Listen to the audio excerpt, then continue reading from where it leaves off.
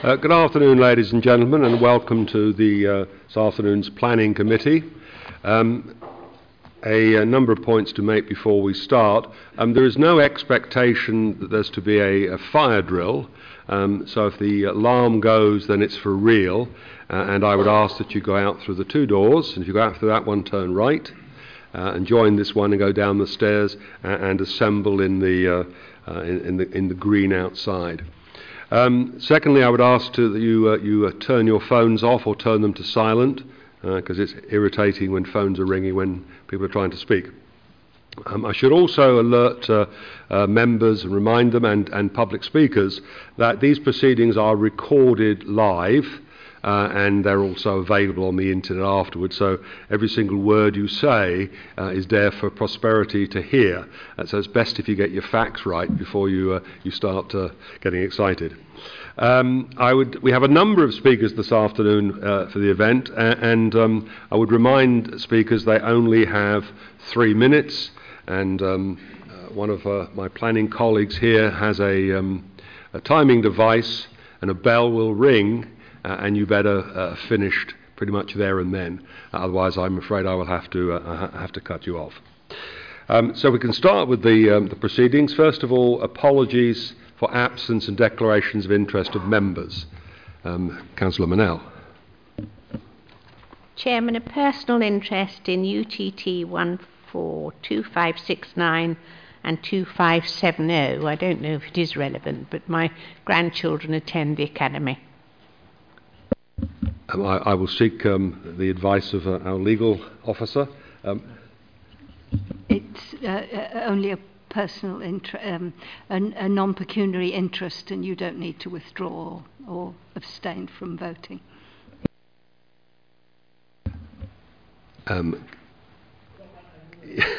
Councillor Perry. Thank you, Chairman. UTT 142514 just a non-pecuniary as a member of the Housing Board where this matter has been discussed. Thank you, Councillor Perry. Any others? Right, we'll then move on to the minutes of the meeting of the 17th of September. I would ask members, are they a true and fair reflection of what occurred? Thank you very much. In that case, I shall sign them.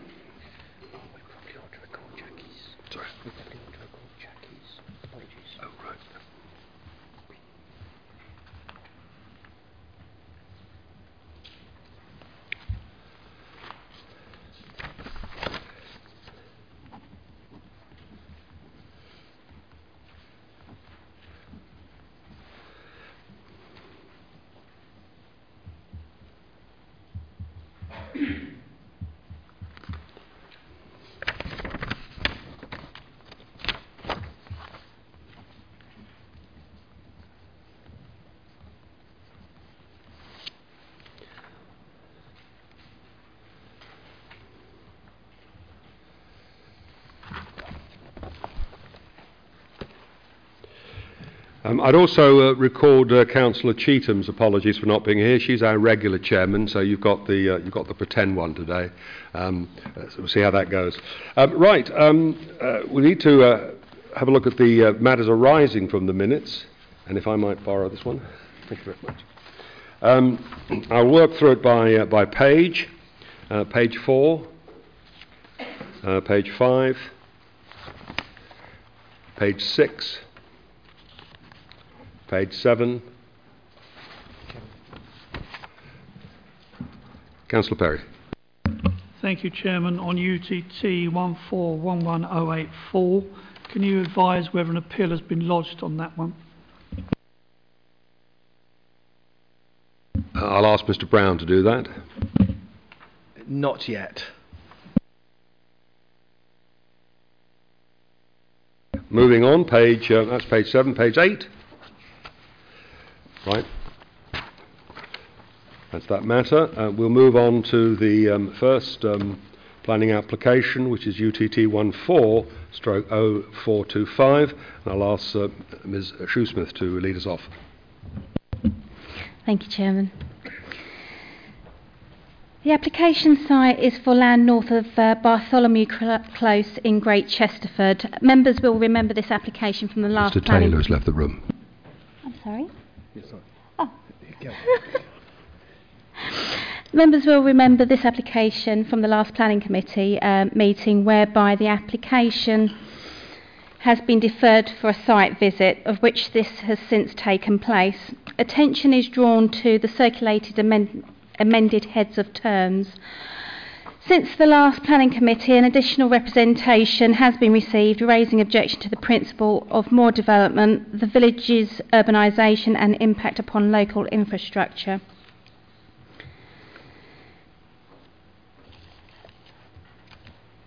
Members will remember that the application is for outline planning permission for the construction of residential dwellings of up to 14 units, with all matters reserved, thereby only the principle of the residential development and the numbers i.e. up to 14 being for consideration.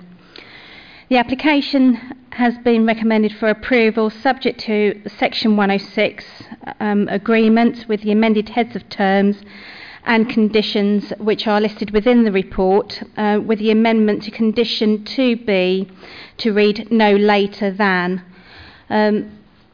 Thereby approval is recommended.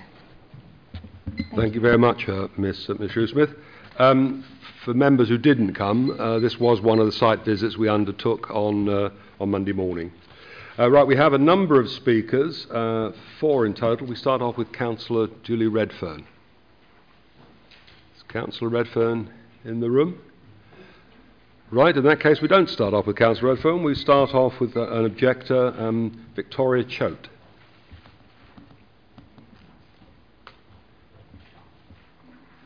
You could press the red button or the button that's in front of you. That's it. Yes, thank you. Hello, good afternoon. I would like to begin by thanking the members for their time in visiting Great Chesterford on Monday. On behalf of my neighbours and I, we ask the committee to consider the following when reaching a decision in respect of this application. Firstly, and in the event of any redevelopment to Littlefield, we would ask again that by means of preservation orders or planning consents, that the laurel, the rowan and the flowering hedgerow remain to the southwest boundary. These currently provide privacy and screening to the existing properties and are an integral part of the existing landscape. Secondly, given its location, and in order to assess the feasibility of any development at Littlefield, access must be a fundamental consideration from the outset. Rookery Close, together with its associated cul-de-sacs, is an established residential neighbourhood. In total, this area already comprises of 124 properties, all of which are currently accessed from a single access route at Spencer Road. 31 properties already share the single approach road that leads to the existing vehicular gate into Littlefield. At its minimum width, the road outside my home is just over 4.72 metres wide. This is the narrowest part of Rookery Close, and any inappropriate street or pavement parking already obstructs this section of road to passing or turning vehicles. HGVs already experience difficulties in this area and frequently mount the pavements to manoeuvre. Given the width of this road and the proximity of the adjacent homes and driveways, we are concerned as to how this area will safely accommodate the size and number of construction and contractor vehicles that may attend and deliver to the site throughout any construction period. This is an active residential and working environment, and existing levels of street and pavement parking already obscure visibility. In the early mornings and with residents leaving for work or the school run, the arrival of any construction site traffic would be incompatible and disruptive to all. In the interest of public safety, Rookery Close is unsuitable for construction site traffic. Access and how this will be managed, both during and after any construction period, needs to be determined at the outset of this application. With this in mind, and on behalf of my neighbours and I, we respectfully ask the committee to decline this application. Thank you. Thank you very much. I see that Councillor Redfern has arrived, and perhaps I'll invite you to speak next. I would remind you are allowed 5 minutes, but you can probably do better than that. Apologies, Chairman. I was at another meeting and I'm under pressure. Anyway, I'm not going to bore you all with the same points that I made at the previous meeting. I would just like to thank you very much for visiting the site as you did on Monday, and I hope you could see from that the concerns that we have as a parish of access to this site. And I'd also like to remind you that ideally we've worked really hard to cooperate all we can with Uttlesford and the different developers of the sites we've got going on in our village. We really do want this to be an integrated part of our village and feel very strongly that we need some sort of notation on this application for the dual access, because it is, we've accepted development in the village, and a lot of it really for the village of the size, but having taken it on the chin, I do think I would really appreciate it if the committee could bear in mind our concerns on this. And that's really all I wanted to say. Access is a big deal for us in the village.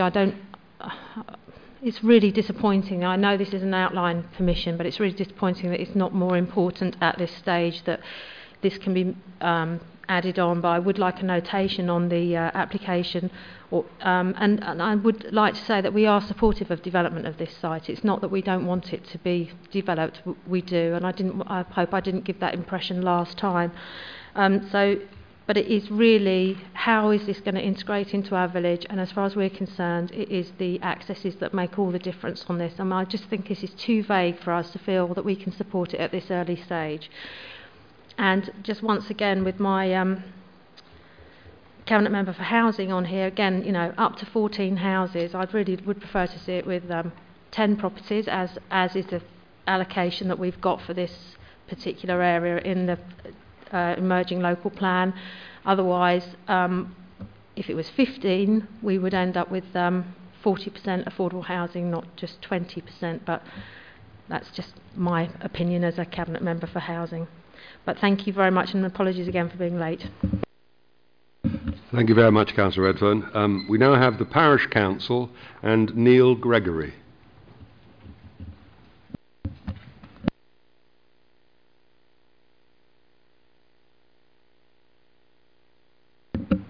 Thank you, Chairman. I can keep this very brief, as both Ms Choate and Councillor Redfern have made some very cogent points. Firstly, once again, thank you to councillors for visiting the site on Monday. It was a particularly unpleasant day, so the fact they stood around in the rain and paid such attention was both noted and was very gratefully received. I'd also like to thank Mr Brown for the advice he's provided. He has been his usual objective, considered and thoughtful self in this matter. The Parish Council is slightly surprised by this proposal, as we support the principle of development. Great Chesterford is not a village that is a NIMBY village. We support the emergent local plan, and we're happy to bring forward our sites allocated in that plan. This is one of those sites. We did, however, at the time ask for it to be brought forward with the adjoining development, and we are surprised and disappointed it hasn't, and that's why I'm here speaking today. We have two specific issues. Firstly, the draft Section 106 agreement in front of you makes reference to primary and secondary provision.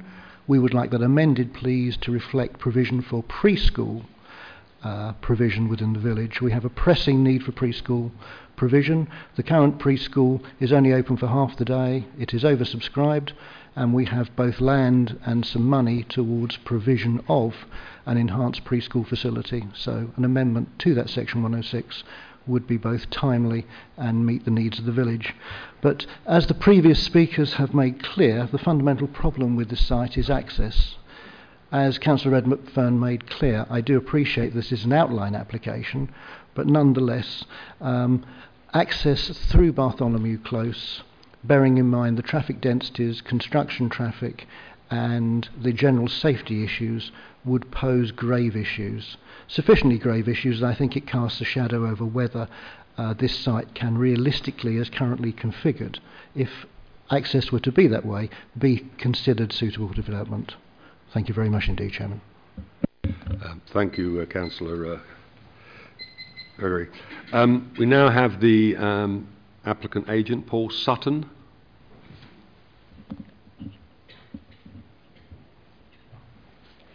You technically would get 14 minutes if you needed it, Mr. Sutton. Thank you, Chairman. I'm sure I won't need that long. I'm here to represent the applicants in support of this application before you today. You did consider it at the last meeting, and it was deferred, as the planning officer said, for a site visit. We hope that you've seen what you needed to see from the site visit, and you now realise that this is a wholly suitable site for residential development. I think the key thing we'd like to point out is that this is an outline application with all matters reserved. Planning law allows people to make a planning application in that way. There are good reasons why we are doing that. As I say, it's an outline application with all matters reserved. We are not proposing access from one particular location. The application states that the access could be gained from one of two options. And the County Council, in their response on the highways issues, have said that they considered the document that we presented to them to be accurate and agree with the conclusion that either access option would provide adequate highway capacity to serve the site and would not give rise to any highway safety issues. Those are the views of the Highway Authority, the County Council.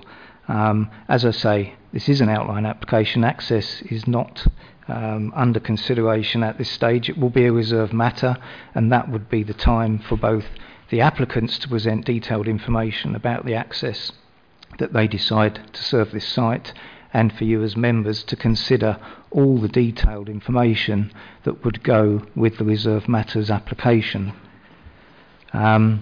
On another point, the Parish Council raised an issue of the Section 106 agreement. I'm informed by my clients that the Section 106 agreement has now been signed and it's been given to the Council, and that makes provision for the cycle pedestrian link between the two sites, and it also makes provision for the amount of affordable housing and contributions for education and community facilities. And I'm also advised that although the Parish Council said they wanted something included to cover early years provision on education, this actually is in the Section 106 agreement at the moment. So my understanding is there is no need to change that. The provision has already been made. So I think all I'd like to say is please bear in mind in making your decision this is an outline application with all matters reserved. You have heard information about access, but I think at this stage clearly this isn't something that is to be decided or indeed considered, and we would obviously support the officer's recommendation to approve the application. Thank you.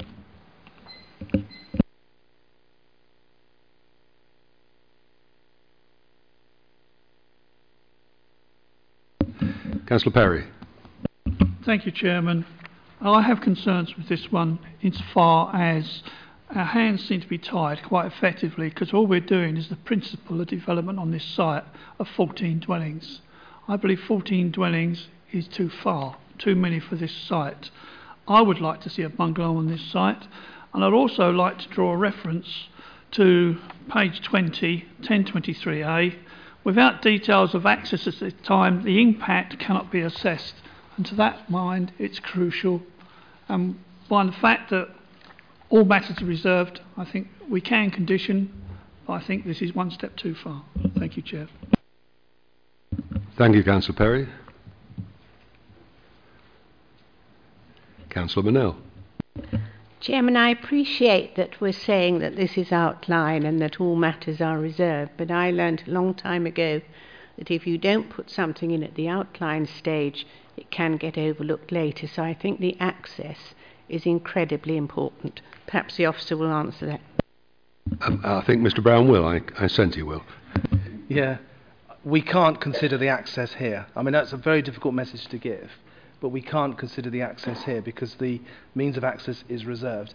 It won't be missed. because they have to submit a reserve matters for access, just like they needed to submit the access of the scale of development, the landscape, etc., on the site. So it won't be missed because they have to put in a landscape.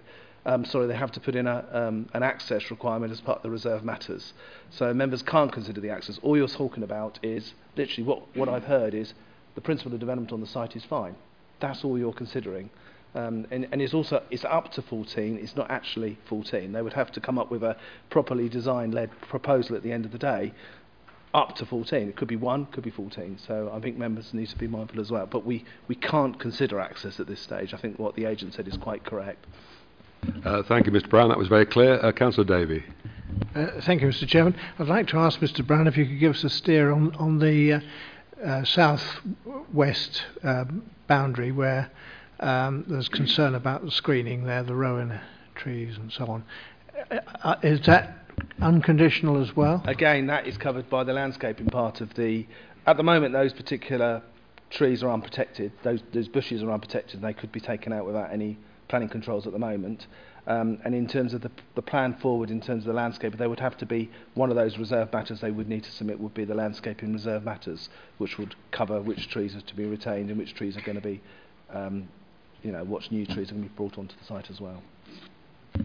Councillor Eastham, you're next on the list. Thank you, Mr. Chairman. Councillor Julie Redfern. Sorry, Julie. Mentioned the fact that if there were 15 houses, we could ask for 40% affordable houses. Would it not be, is it appropriate at this stage to decide on the number of dwellings? If so, would it be wise for our own housing point of view, which, all right, it's not a planning matter, but it's linked to, say, a development of 15 houses, not up to 14? Well, I think Mr. Sutton did confirm the 106 agreement has already been signed. So I might seek a comment from our legal officer about... It's been signed by the applicant, the owner of the land. The council have not sealed it yet. Haven't sealed. I will invite Mr. Brown to comment. We have an application for up to 14, and so therefore I think members need to consider what's in front of them in terms of up to 14. We can't actually change it. Probably the answer to your question is we can't make it up to 15 because that's not what's in front of us. Are you comfortable with that, Councillor? It would be no. Excuse me. It would be very unusual then for a council or a committee, this planning committee, to recommend more houses.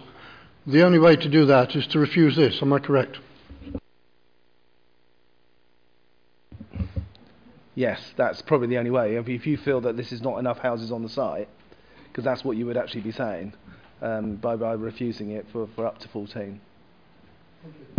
Right, thank you. Next on the list is Councillor Hicks. Thank you, Chairman. Seems to me that in this instance all matters are reserved, including access. The only thing we're being asked to determine is whether we will give approval for up to 14 houses to be erected on this site. Doesn't mean to say there have to be 14 houses, it's up to 14 houses.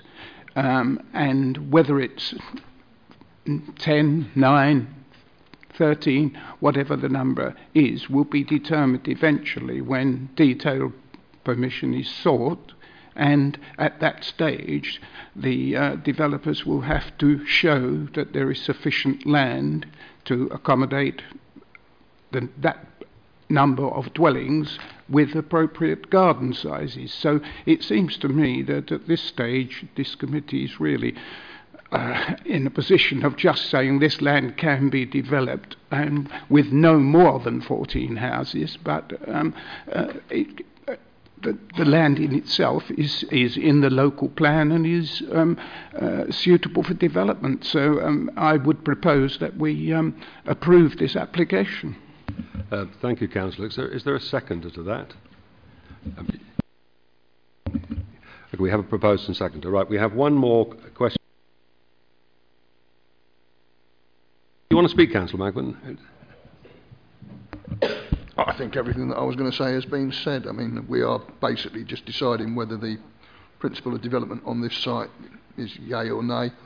We've got no policy reasons for refusing it. So my only point of concern has already been raised by Councillor Davey, the landscaping on the south, but no doubt that can be dealt with at a later stage. Right, Councillor Loughlin. Thank you. As always, you get the last word in. Always. Haven't finished yet. It's really just a question, because we just received this, which we had to read through very quickly, which was about the conditions. And it says subject to a 106 agreement, a legal agreement. While I realise, obviously, this is an outline application, on the original application report, it says a provision of at least 5% rounded up of older person 1 and 2 bedroom bungalows across the tenure. I just wondered why the older persons have been crossed out, and also further down it says rounded up. What does rounded up mean, and why have you crossed out the older person's bungalows? Thank you. I think you were directing that question to Mr. Brown, it sounded like, yes. When I draft the Section 106 agreements, we have to use percentages for the outlines. We can't say numbers because we don't know how many are going to be built. And we can't just say it's going to be rounded up. We say 5% up to 5% is 4.9 is rounded down, and above that is rounded up. Yeah. Thank you. I understand that bit, but why have you crossed out the older persons? Because usually it is older people that like to live in bungalows for obvious reasons. But that's been crossed out. Does that mean any man, Jack and his wife, can go into a bungalow? Well, the bungalows are designed for accessibility. As you can appreciate, it's not just the elderly that will have would be mobility impaired. Right, thank you very much. Well, we've had a proposer and seconder, so I think, Councillor Perry, you want to have the last word after all? Yes. No, Chairman, I just want to come back very quickly. From what's been said, number 3 on the conditional approval of 106, it says financial contribution towards primary and secondary education. Can we not add preschool on that, as it's not been sealed? I think Mr. Brown's already touched on that. Preschool is actually included as well. Sorry, it wasn't. What happened, I think, on the original recommendation was that it just showed the lump sum towards primary and secondary. That lump sum also does include extra care. Early years provision as well. So it does include early years provision. Thank you. Right, thank you, Councillor Perry. Right, as I said, we have had a proposer and seconder. Therefore, we will go to the vote. All those in favour, please show.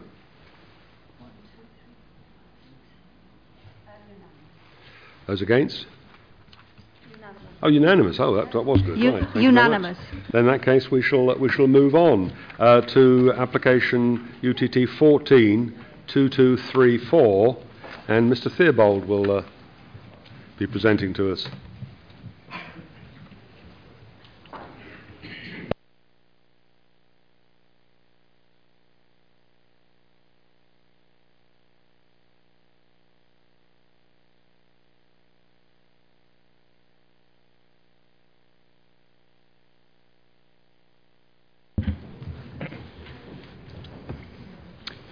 Thank you, Chair.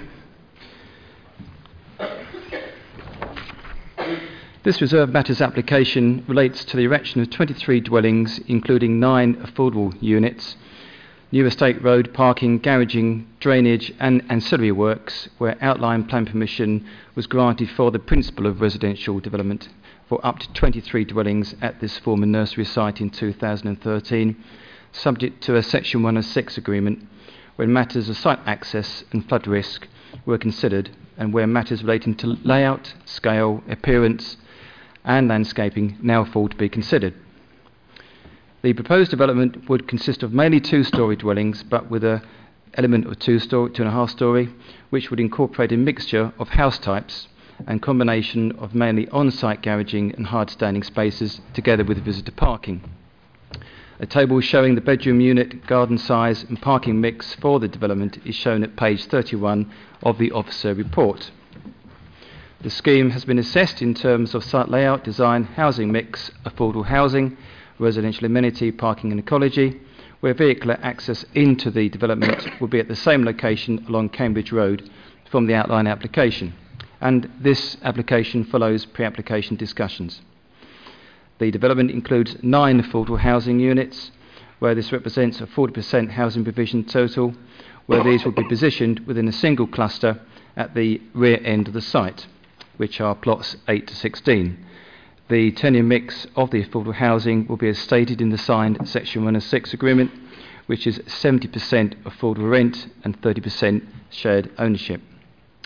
The scheme as submitted has a varied and acceptable mix of traditional building styles, whilst the dwellings offer a range of bedroom sizes and will be built to lifetime home standards, where plot 15 has been nominated as the wheelchair accessible unit, and this is considered acceptable to the council.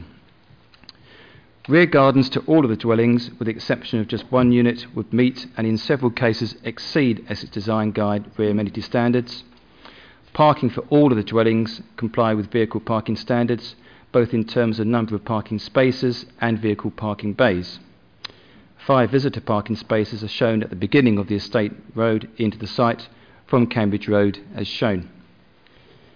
A further ecology report has been prepared for the development, where this is considered acceptable to Essex County Council Ecology, and which demonstrates that the impacts on any protected species which may exist at the site would be low, given the site's low habitat value.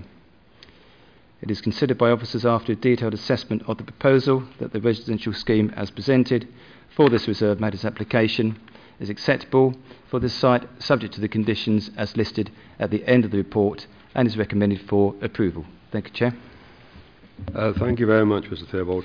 Just for our listeners at home, Mr. Taylor returned just as this application was being presented. Right, we have one speaker for this application, the applicant himself, Mr. Trevor Faulkner.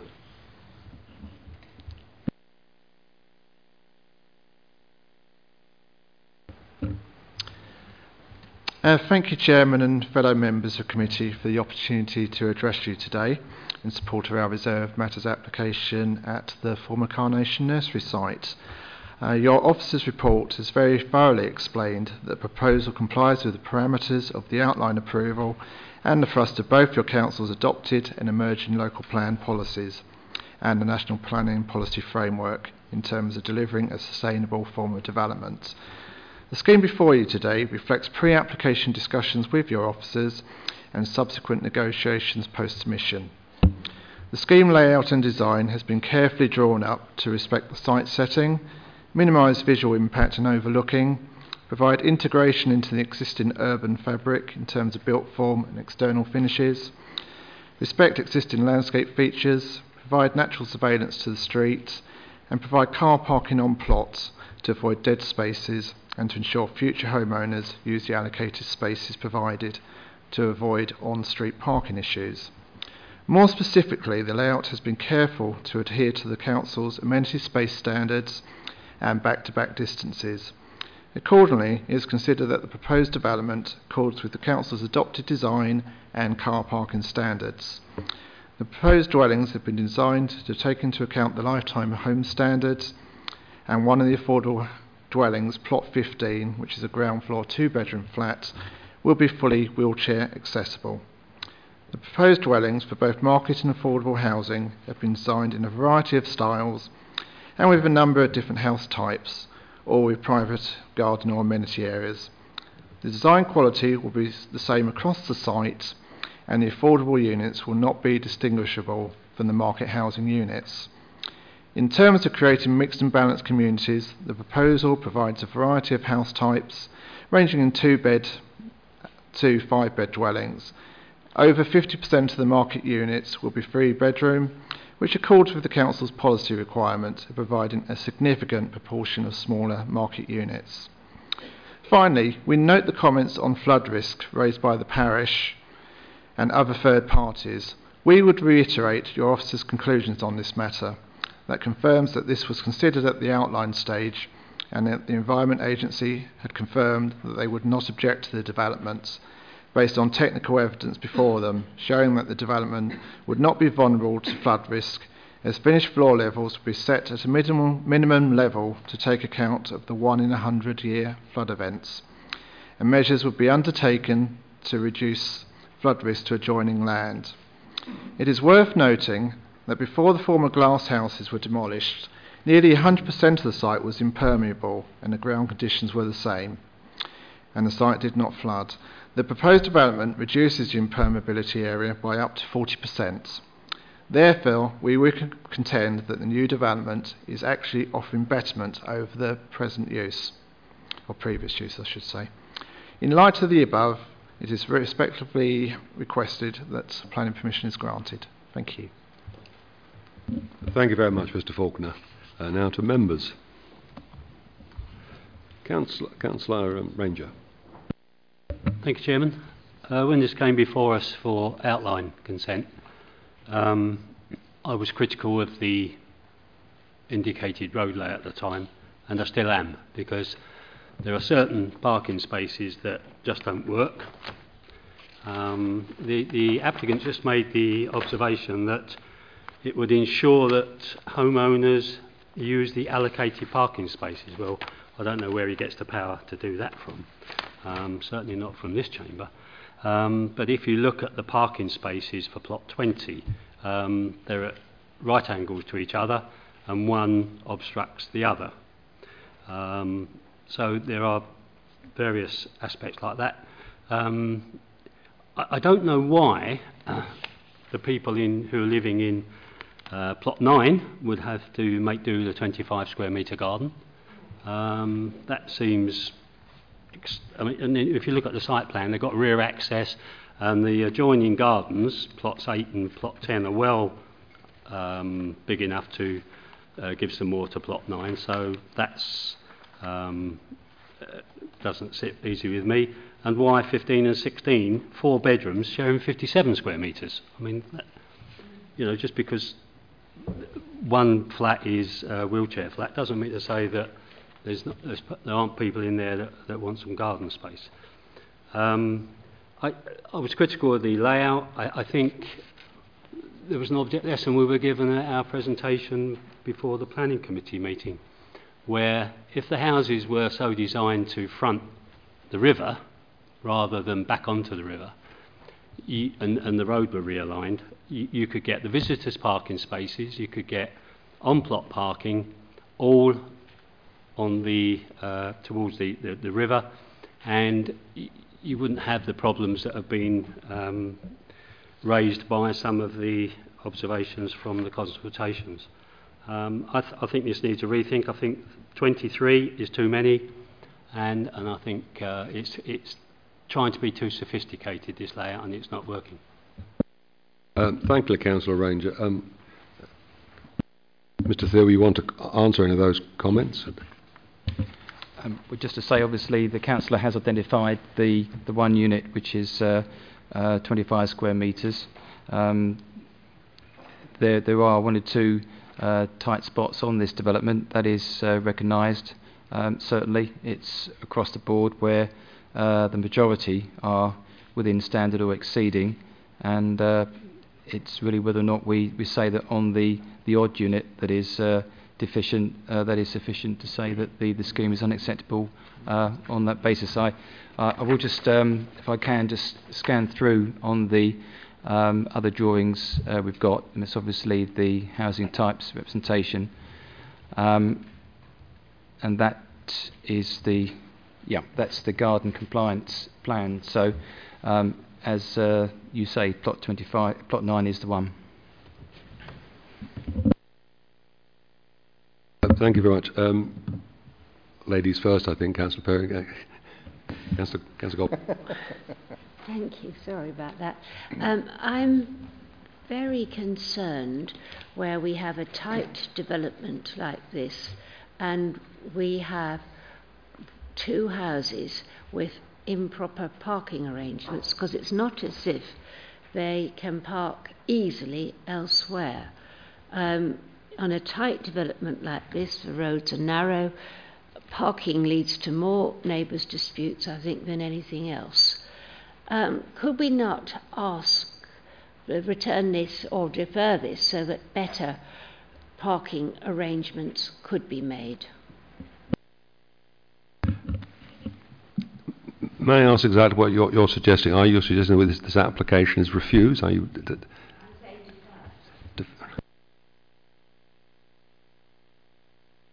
Right, while that's being thought about, we'll ask any other questions. Councillor Ranger.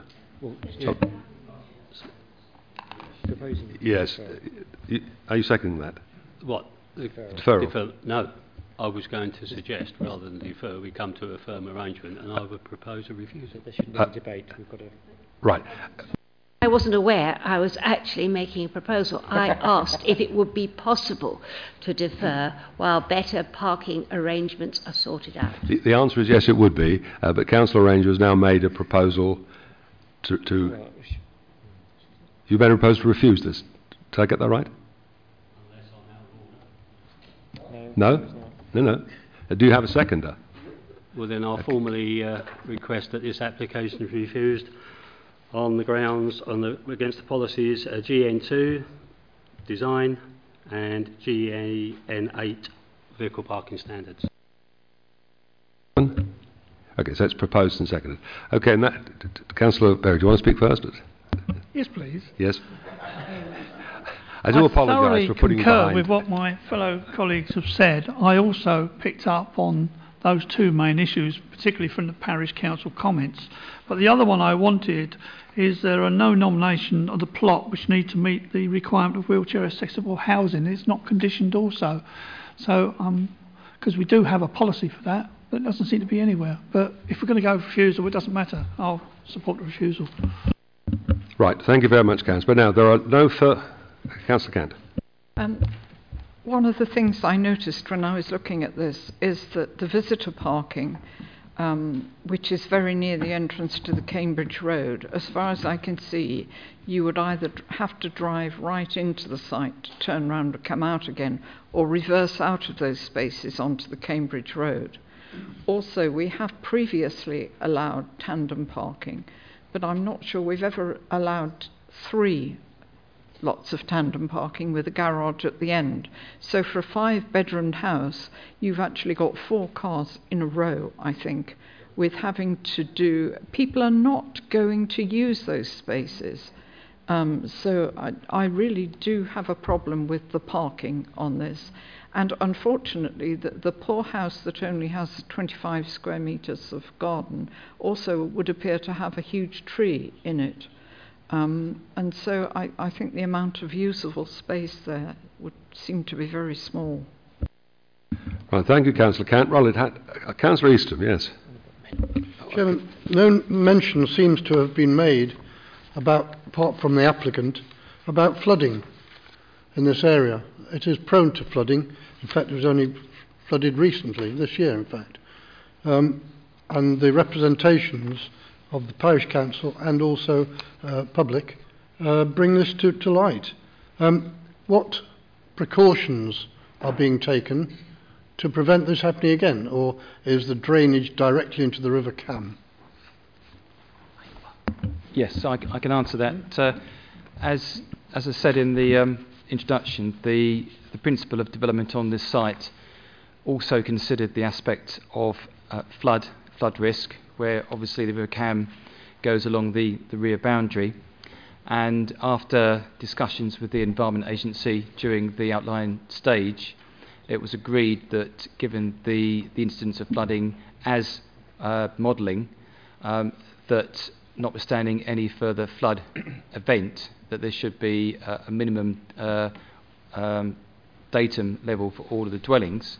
Now, they are as per the detailed drawings for the layout as well, and that is a condition of the outline consent, which states that all dwellings must be above that level, and that is shown on one of the drawings, which I can get for you, which is that one there. You can't really see it, but they all...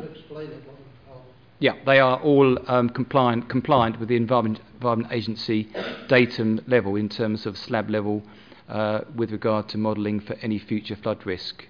We are aware there was some flooding that did occur along here, but the applicant has actually acknowledged that And given that it is strictly something which was agreed at outline stage, but this is also something which would be subject to a SUDS drainage agreement, and I think that's listed on one of the conditions. If it's not, it's because it's one of the outline conditions carried through to the detailed stage, and I had discussions with the applicant on this, and he has actually submitted some more information about flood risk if it was raised at committee, which it has been, and I could read out the contents of that email if you wish, but that's entirely discretionary. Yeah, Chairman, I'd like to hear that, but it's also interesting to note that outline planning permission was granted when? Certainly before the recent floods. Yeah, last year.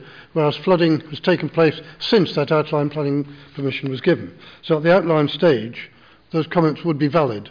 But since then, flooding has taken place, which disproves that theory, I would suggest. I would like to hear what's being Chairman. said, though. If you look on page 28, the Environment Agency have been consulted again on the proposal. I beg your pardon? The last condition 9, surface water infiltration, yes, has not yet been submitted. Yeah, but don't just read the last line. If you read the earlier, it says we're able to recommend the discharge of the parts that have been submitted, and they obviously reserve their position, obviously, on the bits that haven't been. We have agreed, based on their advice, the principle of development on the site, up to 23 houses, and that's in relation to flooding. That issue was closed down, subject to these conditions on the outline application. And they are aware, they being the Environment Agency, are aware of what's happened in the intervening period and have not changed their recommendation. Sorry, even though there's been flooding since, they've kept the recommendation the same? Yes, because what the conditions they put on last time mean that, in their view, the properties will be safe from flooding in the 1 to 100 year event. I think it's 1 to 100 year event going forward. We have to rely on their advice. They are the experts, and they, in fact, are the authority who would deal with this issue. All right, Councillor Manel. I'll guarantee a pound to a pinch of snuff that those houses will flood. Well, we'll come to that in 100 years. Did you want Councillor Easton, for Mr. Theobald to read all this detail out? Okay. Well, obviously, it takes into account both the comments of the Environment Agency and also the drainage which would take place to improve drainage on the site. And bearing in mind, of course, what we heard from the applicant about the current level of hard surfacing on the site associated with the nursery, and also that would be reduced because of a result of the development. That photo, in fact, is immediately behind the glass houses. With this is the river channel here, the River Cam. It's a letter, an email, in fact, from the regional engineer from Blore Homes Easton to Mr. Faulkner, who gave a presentation on behalf of the applicant you just heard. It goes, although Mr. Green has stated that the site has flooded this year, there is no indication of by how much or at what level above ordnance datum the water reached. Therefore, I would like to refer to the flood risk assessment dated August 2012, which recommends the finished floor levels to be set 0.6 metres above the 1 in a 100-year flood event level, inclusive of climate change. Therefore, the proposed finished floor levels shall be set no lower than 54.2 metres above ordnance datum level, as stated in Planning Condition 8. With regard to loss of floodplain, the model flood levels from the river provided by the Environment Agency show that the majority of the site in its existing state is above the 1 in a 100-year plus climate change levels, i.e. 53.6 metres above ordnance datum. Consequently, the development will not cause a loss of floodplain. It is also worth noting that this has been previously accepted by the Environment Agency. 2. Anglian Water has accepted a pumped discharge of foul effluent into the existing sewer in Cambridge Road. Please see enclosed email. 3. The foul sewage network will be designed to building regulation requirements in connection with Anglian Water. I think probably they are those, just to recap, 6. Before demolition, the site was nearly 100% impermeable. etc., and the site did not flood, and the proposed development reduces the impermeable area by up to 40%. To confirm what the applicant said, therefore we can conclude that the new development is actually offering betterment over the previous use. Thank you, Mr. Fairboard. Councillor Manelli. Thank you, Chairman. I just wanted to hear Councillor Ranger's reasons again for refusal, because he made some incredibly interesting observations with regards to the layout that could be proposed here, and I think it was that the houses should face the river and watch the flood rising in front of them. But was that incorporated in his reasons? Because I would certainly support what he was saying. Was it also an improvement in the parking layout? No, it wasn't, and nor can you. You have to have specific reasons to why you're refusing, not so about redesigning the site. But I will ask Councillor Ranger to confirm what his recommended reasons are for refusal, so that Mr. Taylor can note them, or Mr. Brown. It was Gen 2 design and Gen 8 vehicle parking standards.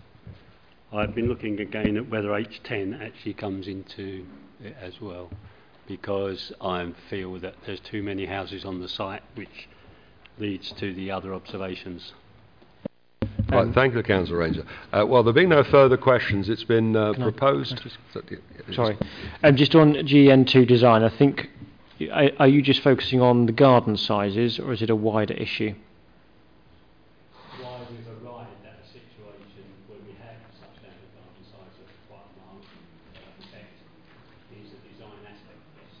Okay, and it's insufficient parking spaces is your concern, isn't it? It's insufficient and arrangement. Microphone. I could have made a note of, if you look at plots, I think it's 13 or so, they've got to back out and be backing out in the wrong direction if they've driven in frontwards, as most people lazily do, and they're actually going up towards doorways of other properties. It is a bad design, and it compromises the parking, it compromises the whole circulation of the site. Right, Councillor Hicks is wanting to have the last word. Councillor Hicks. Chairman, all I wish to say was that it seems to me that all those various points that Councillor Ranger has made would be lumped together under the heading overdevelopment, I would have thought. Putting too many houses on and consequently throwing out the garden sizes, the parking layout and so on. So overdevelopment, I suggest, is perhaps what we are suggesting. Could you confirm what policy number that is? No. Not off the top of my head, no. Chairman, can I suggest that we stick with the two that we've got? Okay. Right, it's been proposed... I'll withdraw that suggestion. Thank you, Councillor Hicks. It's been proposed and seconded that this application is refused for the reasons outlined in terms of policies. We'll go to the vote. All those in favour, please show. 12. I'll abstain. Right, the application is refused. If we now move on to 3 applications for the same property at Thaxted, 2358, 2357, 2359, it would be appropriate to reshuffle these to a more logical sequence. So we're going to take UTT 142357 as the first application, and that would also facilitate reshuffling Karen Williams to speak in respect of that application. And there's a logic to why we're doing it this way, which is associated with the timal activity that would take place where all 3 are approved. So if we can start with 2357 and ask Ms Jones to... page 43. It's page 43. Are you up to speed, members? Yes, right. Okay, I'll ask Ms Jones. Thank you. Okay. A couple of housekeeping issues before I start. We have received 2 additional representations, one from Karen Williams from a neighbouring property. However, she is speaking on this proposal, so I won't go into details.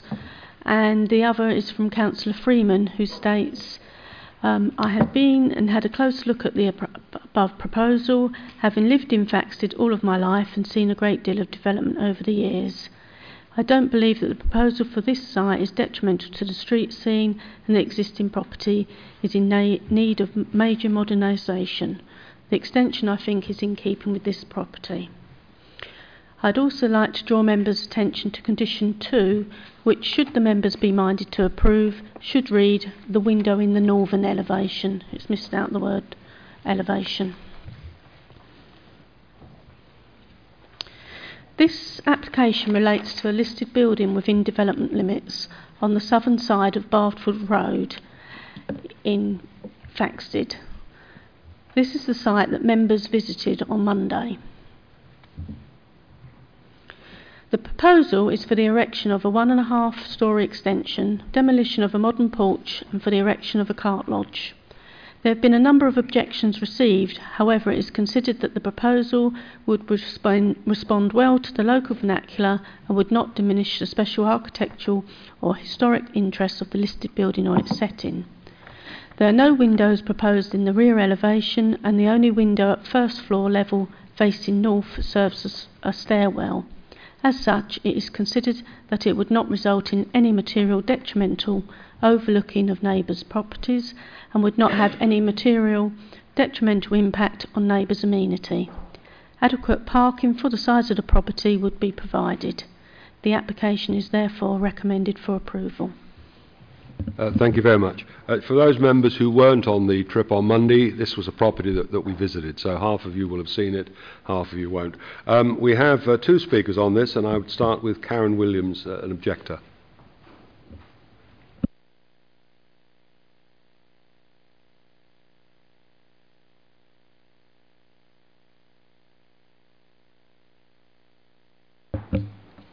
Hello. My name is Karen Williams and I live at 9 Townfield, next door to Coldham's Fee to the east. The proposed extension would have a detrimental effect on the listed building.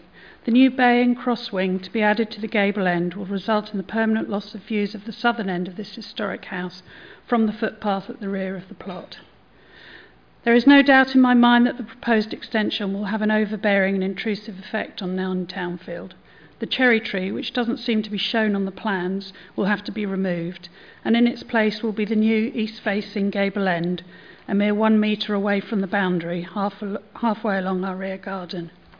The fact that our other neighbour is close to our boundary is irrelevant, as they are on the same building line as us, and therefore not towering over our garden, unlike the new gable end. This will certainly have a negative impact on the amenity of our property. The north-facing glazed door in the new extension appears to be the new front door or main entrance to Coldham's Fee. This door is facing towards the rear of our house, and whilst it is currently fairly well hidden by vegetation, it is at risk of invading our privacy, especially during the winter months when all the vegetation has died back. I'm very concerned about the movement of people accessing this front door along the walkway on the other side of our fence, which is not 6 feet tall as stated in the planning officer's report, but approximately 5 feet. This will cause a significant change in the level of disturbance as well as a security risk, as any visitors to their front door will easily be able to look into the back of our property. And I know this is possible, as I would frequently speak to previous occupants over the fence, as there is not a sudden drop on their side. Our house suffered from subsidence approximately 8 years ago, and after much expert investigation it was attributed to some of the trees in the gardens of Coldham's Fee. The trees were felled and we have had no further problems and did not need to have any underpinning. I'm extremely concerned that work so close to our boundary will cause further problems. The planning applications for this extension and the new house and the next application to be discussed are inextricably linked due to the shared driveway and cart lodge. The planning officer has recommended on the report for the new house that any development be prevented until details of foul and surface water drainage and the hard landscaping features of the drive have been agreed. And no such restriction has been suggested for this application, and this discrepancy would clearly cause problems should the plots be sold separately. To conclude, this application was rejected by the parish council.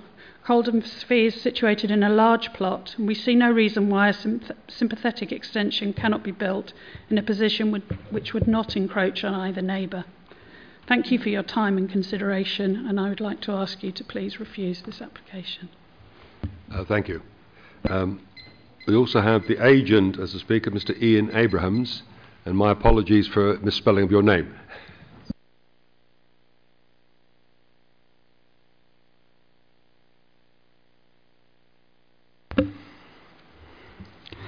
Good afternoon. My name is Ian Abrahams. I'm a local architect and was commissioned by my client to prepare the proposed alterations and extensions to Coldham Pottery. The existing property is a part rendered, part timber boarded, timber frame, 1.5 storey thatch, a Grade 2 listed cottage. The cottage is set back approximately 23 metres from the public highway. A collection of single-storey outbuildings, generally all in a poor state of repair, partly obscure the cottage from the highway. It is my view that the existing cottage is in need of modernisation to secure the long-term future of the property as a practical modern-day family home. The extension has been designed following pre-application discussions with the planning officer and the conservation officer. No adverse comments have been received from the conservation officer. The extension is subservient to the original listed building and follows the general principles of good design when considering an extension to a listed property, including a lower ridge line and perhaps a change of materials. Following early discussions with the planning officer on the initial sketches, the proposed extension was reorientated so the gable end of the extension faced the adjoining properties to Townsfield. The proposed extension is located 1 metre from the boundary to number 9 Townsfield, the neighbouring property. No windows are proposed to the gable end. There will be no overlooking from the proposed extension onto the neighbouring property, and the ground level of Coldham Pottery is set slightly lower than the adjoining property. The proposed extension is located to the rear of the existing cottage and the site. It provides a new entrance hall, small study, cloakroom, and a kitchen breakfast area opening onto the rear private garden. A third new staircase leads to a new master bedroom with an ensuite bathroom on the first floor. The existing highway access will be retained. It has an established use as a vehicle access to Coldham's Fee. The Conservation Officer, in her comments concerning the development at Coldham's Fee, states, "It could be said that the charm of this heritage asset, Coldham's Fee, will be made visually more accessible to the community by the removal of the unattractive garage from the front garden and the tidying up of the vegetation. I therefore reiterate the proposed application was submitted after careful consideration and detailed discussions and consultations with the planning department that included the Conservation Officer. No adverse comments have been received from either. I trust for all the above reasons and the supporting documents previously submitted, you will support this application." Thank you very much. Thank you. Now for members.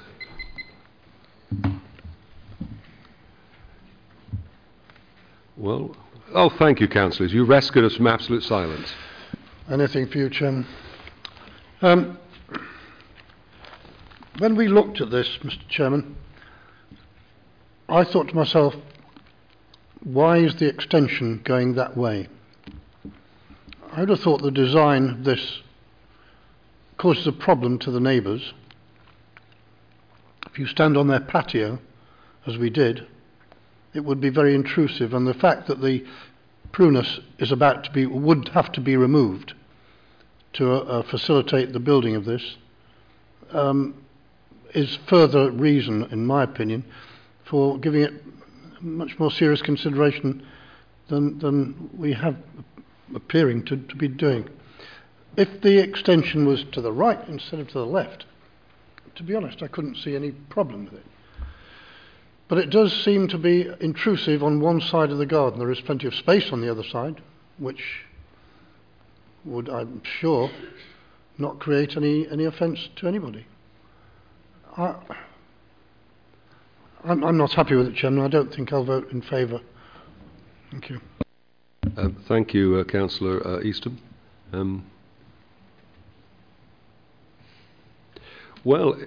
Thank you, Councillor Hicks. You're keeping the theatre going. Thank you, Chairman. And like Councillor Easton, I went to the site visit on Monday morning, and I also wandered round both sides of the house and surveyed the location that the new extension would be in. And I really can't agree with you, Councillor. I can't see that it was in any way overbearing or created a major problem in the as far as the property at number 9 is concerned. It seemed to me that the questions of overlooking had been dealt with by no windows in that part of the extension, and the height was such that I don't see that there's any problem about light or shading of the garden. So I really can't agree with Councillor Eastham on that count, and in fact I think the way in which the extension has been located on that end of the listed building is probably the most sympathetic way of of providing a modern extension to a building of that age and so deserving of preservation. So I would be much more likely to support this application, Chairman. Is that almost a proposal to accept? I will turn it into a proposal if you wish, Chairman. Yes. Very obliging of you. Thank you, Councillor Hicks. You will need a seconder, though. Is there a seconder? Speed of lightning. Right. Councillor Mackman, you're a seconder. Do you wish to speak on the matter? No, I think everything's been said. Right, thank you very much. Okay, we have a proposer and a seconder for acceptance of this application. I see no other hands going up, so we will go to the vote. The proposal is that we accept the application as is, and it's seconded. All those in favour, please show.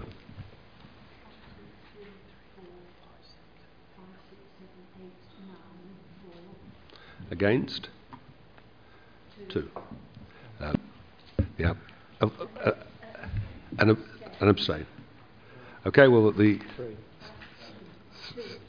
2 abstentions, right. Do the numbers add up? Yes. Are we? Yes. Thank you very much. Right. In which case, the application is approved. We move on to on the same site to UTT 142358. It's page 36 for those of you following it that way. And I ask Ms Jones again to lead us forward. This application is for listed building consent for the erection of the extension, demolition of the modern porch and internal changes as discussed in the previous application. The only issues which can be considered are the effect on the listed building and its setting. Conservation advises that she suggests approval subject to condition. Therefore, the application is recommended for approval with conditions. Thank you very much, Ms Jones. Councillor Mackman. Yes, we have a speaker. I was going to ask, do you want to speak again, Mr Abrams? No, that's fine. That's very obliging of you, thank you. Councillor Mackman. Thank you very much. I think it would be consistent that...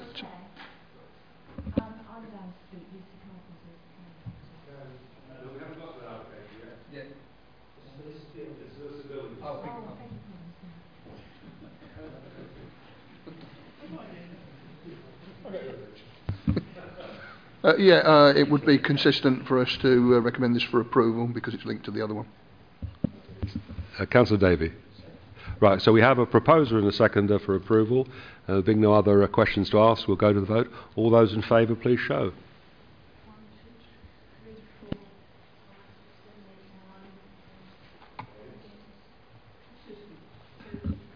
2 abstentions. Right, okay, then in that case the application is approved. And now we move on to UTT 142359, page 53. And I ask Ms Jones to lead us forward. There's a couple of housekeeping issues on this one as well. There's 3 additional representations have been received since the sub-reps have been distributed. Councillor Freeman states, I think this sits well with the existing houses on the Bardfield Road. It sits back from the highway more than some other properties, has ample off-road parking and will be well screened by a new hedge. I have no reason not to support this application. Councillor Foley states, I apologise that I cannot make the meeting today. I'd like to make it known that, like Faxted Parish Council, I strongly oppose this application for all the same reasons, and also in particular my fear of flooding in this road, which has happened many times before. The mainly clay subsoil prevents soakaways. The field ditch that ran across the top of the site, shown on the 1967 transfer plan, has been filled in, and that is why the water from the fields now flows down through Coldham's Fee. I understand Essex Highways were sufficiently concerned to require that a scheme be agreed and signed off before any development began. I'm worried that such a scheme would work, and the effects of the underground watercourses in the vicinity of which there is evidence are incalculable. I feel for nearby houses 200 years old foundations which are not stable. Indeed, the house is held together by a tie rod from gable to gable at first floor level. I understand that 9 Townsend, just next door, has also suffered from subsidence. Karen Williams, who will be speaking later, states that she has concerns re the removal of the front hedge, which will clearly need to be removed for adequate visibility displays to be provided, and in relation to highways requirement for a drainage plan. I'd like to draw members' attention to condition 15, which, should the members be minded to approve, should read the window in the western elevation. This application relates to part of the garden in the curtilage of Coldham's Fee Pottery, which is a listed building. It is within development limits, located on the southern side of Bardfield Road in Faxted. The front boundary consists of hedging and a metal gate. There's a public right-of-way to the west of the neighbouring property, and this is the site that members visited on Monday. The application is for the erection of a detached dwelling and cart lodge and the demolition of an outbuilding and garage. Access to the site will be shared with the host dwelling via the existing access gate. The garden would be enclosed by a post and rail fence, and parking would be provided within the cart lodge, to the front of the cart lodge and in front of the house. The site is located within development limits of Faxted, and policy S7 applies, and this states that development compatible with the settlement's character and countryside setting will be permitted within these boundaries. The design of the house has been the subject of extensive pre-application advice meetings, and the specialist conservation advises that the proposal would positively enhance the street scene by the removal of the unattractive garage from the front garden and tidying up of the vegetation. She recommends it for approval. There have been 13 letters of objection and a petition signed by 34 residents objecting to the application as set out in my report. In order to meet the sight lines recommended by Highways Authority, the whole of the front boundary would need to be removed. However, as the site is not located within a conservation area, this vegetation could be removed at any time without the need for planning permission. To reduce the impact of the removal of the hedging, a landscaping scheme is recommended. Several comments have been received in respect of flooding. The site is located in an area which has very low surface water flooding risk, and provided that the recommendations within the flood risk assessment report submitted with the application are implemented, it is considered that the site can be developed in such a manner that surface water flooding would not result in an increase of pre-development levels. Any drainage provided would need to meet current building regulations. The proposal would not result in any material detrimental impact to neighbours' amenity. There would be some overshadowing caused. However, in view of the orientation of the buildings, it is not considered that this would be materially detrimental so as to warrant refusal. This is shown on the following slide. The proposal is recommended for approval subject to appropriate conditions. Thank you very much, Ms Jones. Now we have two speakers on this. First of all, the objector, an objector, Mr John Fahey. You come forward and speak.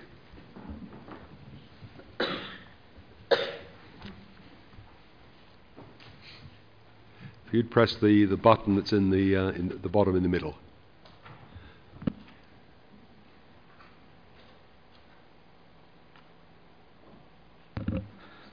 Mr. Chairman and members of the committee. My name is John Fahey, and for 21 years my wife and I have lived in Woodbine Cottage, which is next door to and downhill of Coldham's Fee. We have read the planner's report, and we think it places undue reliance on the recommendations of the Conservation Officer, and not enough on the obviously detrimental effect which the development would have on the setting of the listed house. Our own agent, Stephen Boniface, is a chartered surveyor who is RICS Conservation accredited and who works with the Society for the Protection of Ancient Buildings and the RICS to train other professionals, including conservation officers. He is accordingly well respected, and he takes a completely different view from that of your conservation officer, on whom the applicants and planners have heavily relied. With respect, your officer's opinions are not the only opinions that may be valid in conservation considerations. The main issue is the general setting of the historic building, its place in the landscape, and in particular the street view. Although it's set back, the historic house was, until 2 or 3 years ago, always visible from Bardfield Road along the whole of its frontage. Unlike hedges and trees, a new house is not removable. The position, height, and general bulk of the new house would greatly diminish the presence of Coldham's Fee and its impact on the street view. As our agent has demonstrated, the new house would permanently block the view of the historic house from a significant section of the road. Woodbine Cottage is the only house on Bardfield Road which is set in front of the building line. That's because it's been there for 200 years. But that's no excuse for setting a second property in front of the building line. As for our own residential amenity, due to a long extension at the rear, the predominant aspect and orientation of Woodbine Cottage is due east, directly towards the site of the new house. It is not south, as the applicants have falsely asserted and the planners have apparently believed. The new house would be much nearer the common boundary than is ours. Its foundations would be a metre higher, and the flank wall would extend half the length of our garden. Contrary to the assertions contained in the design and access statement, the 2-storey height of the house, plus its roof, would completely overshadow and dominate our house, our patio and garden. Our residential amenity would be severely compromised. So if this application were allowed, it's absolutely critical to us that the position and size of the buildings be determined before they're built, and we ask that the dimensions be stated and agreed rather than scaled off drawings, when errors may occur. However, along with the Parish Council, the Thaxted Society, and all the other objectors, we urge the committee to vote to reject this application. Thank you. Thank you very much. And we now have the agent, Lucy Carpenter.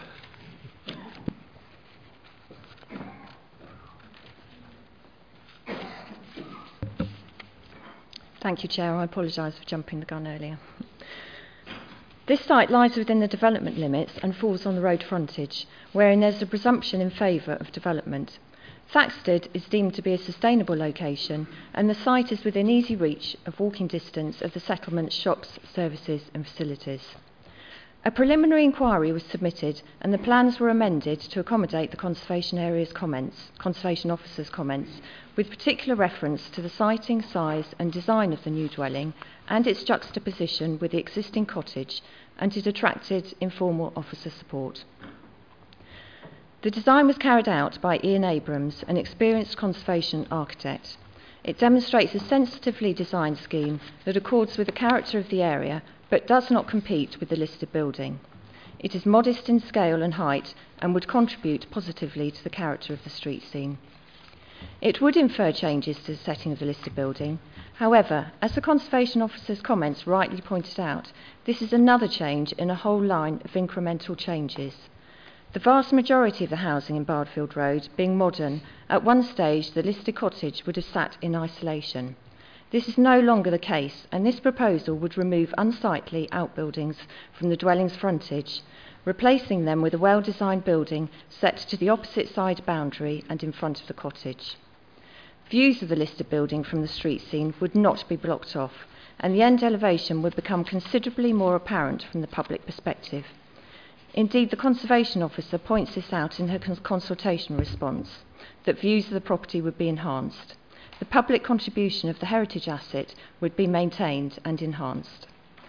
The Highways Authority has required a visibility band that would necessitate removing the frontage hedge.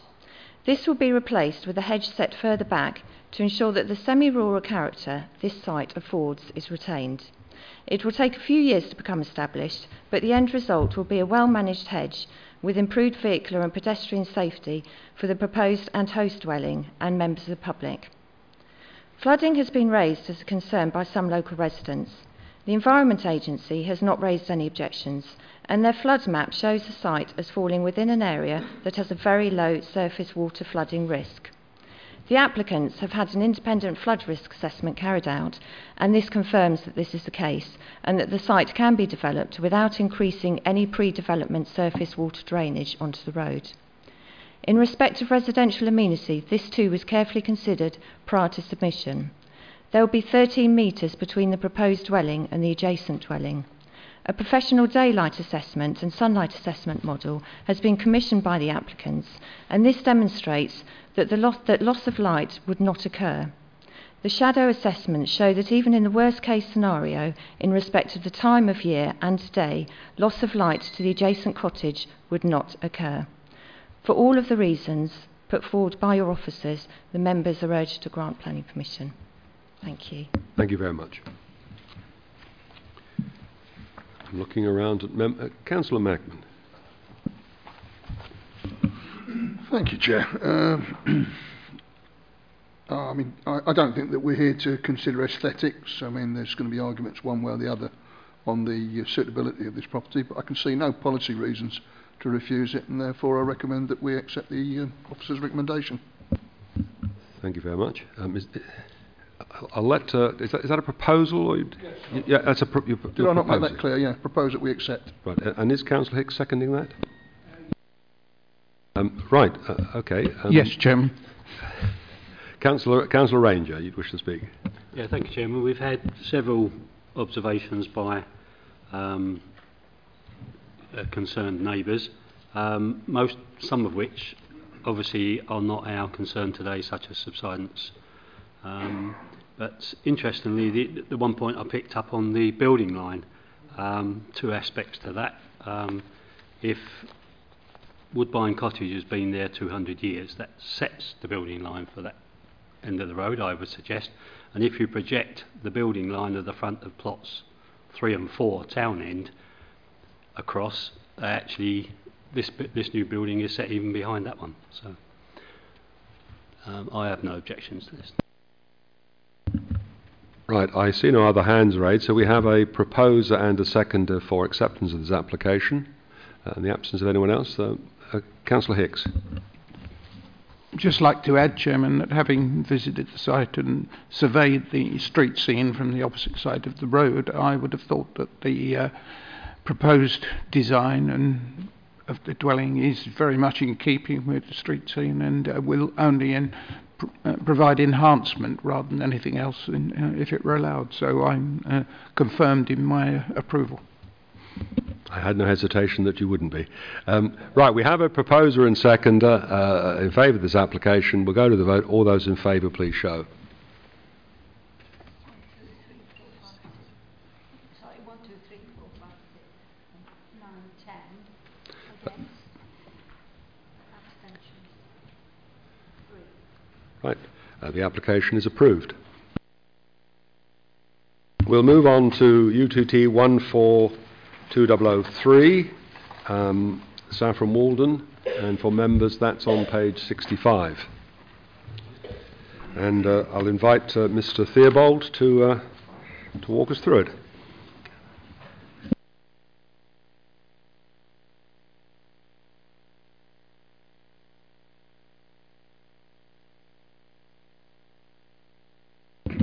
Thank you, Chair. Just a couple of points of housekeeping first of all. Members should note that the officer report states at paragraph 3.2 that the new building on this site would have a height at 3-storey level of 11.2 metres and a height to the top of the 4th floor of 14.6 metres. This is in fact incorrect and should read 9 metres for the 3rd and 12 metres for the 4th respectively. Members should also further note that the legal wording at the end of the officer recommendation for the report should in fact reflect the new council's new wording with reference to the conditional approval for the proposal being subject to a legal obligation, where this in fact relates to the applicant contributions rather than the wording as shown. So I apologise for that. Now, this proposal relates to the demolition of the existing petrol filling station at this site and the erection in its place of a mixed-use 3-storey building for flexible commercial and retail use, including B1 with 2 floors of residential units over, involving 5 2-bedroom apartments on each floor, with an amenity terrace on the top, where it is stated that the ground floor in part could be used for the applicant's development company headquarters. Now, this is the front elevation. The site currently has a rather run-down appearance within a mixed-use frontage due to the closure of the filling station, which is not allocated for employment retention use within the council's local plan or indeed its draft local plan. The site constitutes previously developed land, and the MPPF seeks the redevelopment of brownfield sites to bring them back into viable use.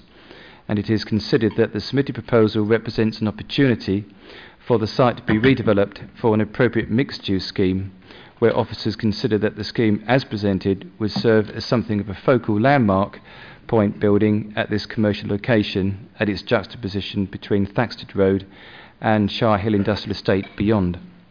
As such, officers consider that the proposed use is acceptable in principle, where the use is not required to be subject to a retail impact assessment given the ground floor space involved, where this does not exceed 2,500 square metres for the ground floor, and where it is additionally considered that the intended flexible uses would not have a significant impact on the town centre, and therefore does not need to demonstrate a sequential test, where the applicant has stated that the building would not be used for food retailing and therefore not compete on this basis as an edge of town location.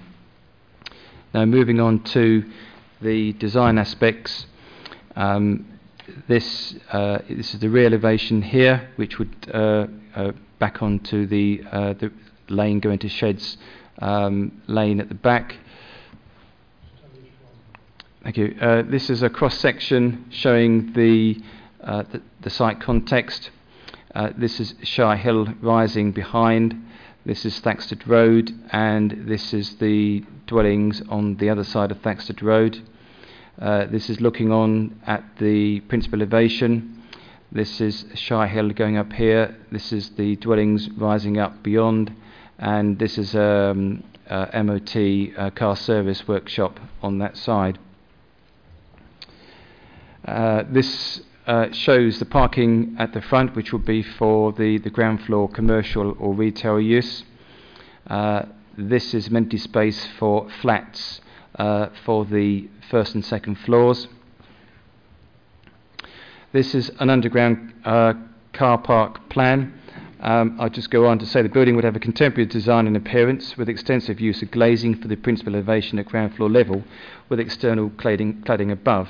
The scheme would have frontage surface parking to serve the ground floor units, whilst this underground car park would serve the apartments. The scheme would also have a communal private amenity space for residents comprising a zoned area to the rear, I've just shown, and also this is a recreational roof terrace where the combined rear amenity space between the two would meet and exceed the 25 square metres minimum usable amenity space per apartment. It should also be noted that a lift is provided to both the first and second floors. Soft planting is proposed along the site frontage. And this is just a view, as members will be aware of the current situation. This is looking to the junction with Shire Hill, and that's looking beyond to the south, likewise up Shire Hill, and this is on the other side of Thaxted Road with predominantly residential, although there is a commercial building just down here.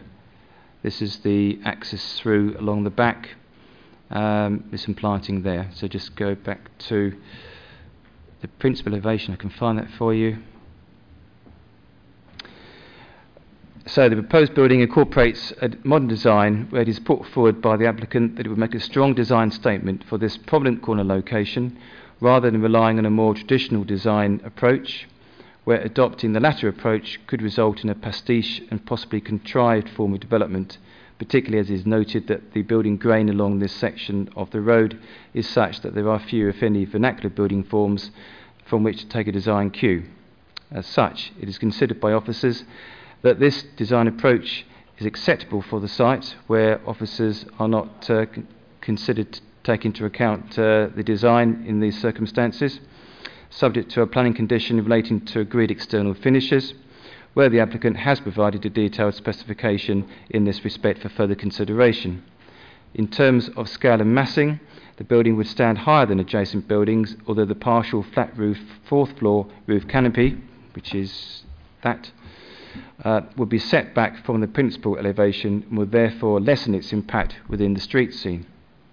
In terms of amenity, the building would sit back by some 13 metres from the site frontage, whilst the separation distance across Thaxted Road would be approximately 22 metres.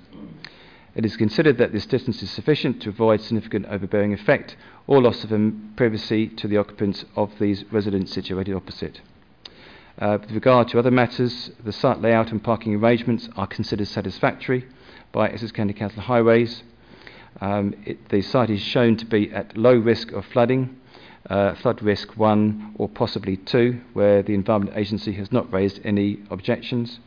And the applicant has confirmed that it is willing to pay affordable housing and education contributions for this development, which would equate to 2 affordable housing units at 20% for this 10-dwelling scheme. So therefore, Chairman, it is therefore recommended that the proposal is recommended for approval, subject to appropriate conditions. Thank you. Thank you very much, Mr. Theobald. We have 2 speakers, and the first is an objector, Mr. Paul Gadd.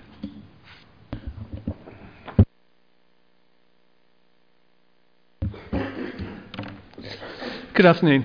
We're opposing this scheme because the building proposed is out of scale with the rest of Thaxted Road and indeed with the adjoining parts of Shire Hill.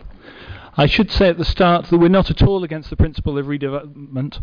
The site clearly needs to be redeveloped, and we're very much in favour of a redevelopment which would be in keeping with the rest of Thaxted Road and the surrounding area. The reason for our opposing the application is that, as you've seen, the planned development would be largely 3 storeys, with a lift access shaft and associated machinery making half the building 4-storey. In addition, the rooftop gardens proposed. At present, as you'll see, the whole of Thaxted Road consists of buildings which are essentially the same height, largely 2-storey houses with a number of commercial buildings. None of the commercial buildings are higher than the 2-storey houses. As you could also see from the officers' pictures, the garage was 1-storey and lower than the surrounding 2-storey houses. Additionally, the lower end of Shire Hill is very different from the rest of Shire Hill. It is entirely 2-storey houses or very low commercial buildings. It's also partly shielded by trees. There's no relationship between between the garage and the industrial buildings further up towards the middle and the top of Shire Hill. The proposed development would therefore be completely out of keeping with the rest of the Thaxted Road and Shire Hill. As the application says, this is a prominent site on the Thaxted Road because of the road curvature, so the visual impact would be even worse. The application is therefore in direct breach of the relevant UDC planning policy on the design for new buildings. The relevant policy, Policy Gen 2, states very clearly that development will not be permitted unless it is compatible with the scale, form, layout, appearance and materials of surrounding buildings. The proposed building is clearly not compatible with the scale, form, layout or appearance of any of the surrounding buildings, as the Planning Officer's report admits. The Planning Officer's report describes the site as a prominent site and that the building will be a landmark building. Despite being much larger and more imposing than all surrounding buildings and made of completely different materials, the Planning Officer's report claims the development would be acceptable under Policy Gen 2. We cannot see how they can come to such a conclusion. If it is the case, you may as well not have Planning Policy Gen 2. It seems to us the application is in clear breach of the Policy Gen 2, and I'd ask you to reject it, but invite the developer to submit a proposal in keeping with the surrounding buildings and in compliance with Policy Gen 2. Thank you. Thank you very much, Mr. Gadd, and thank you for your brevity. We move on to the agent, Brian Christian.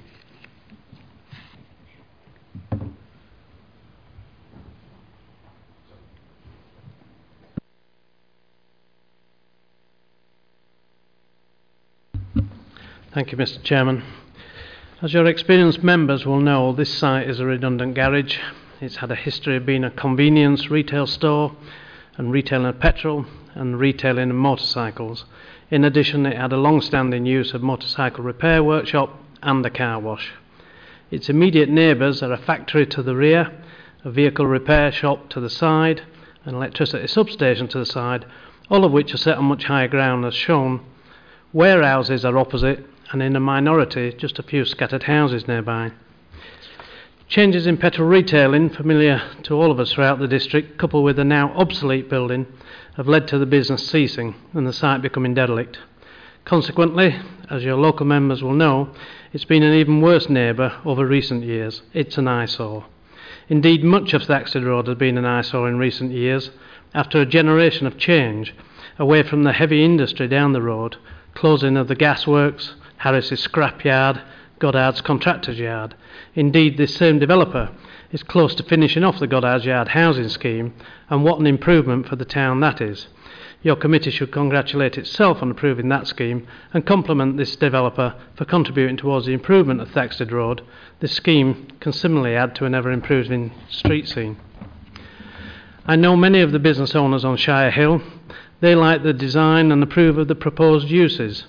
They are united in wanting a scheme which lifts this miserable corner and gives an important pointer towards Shire Hill, a place where Saffron Walden people can do business and be pleased with their sense of place.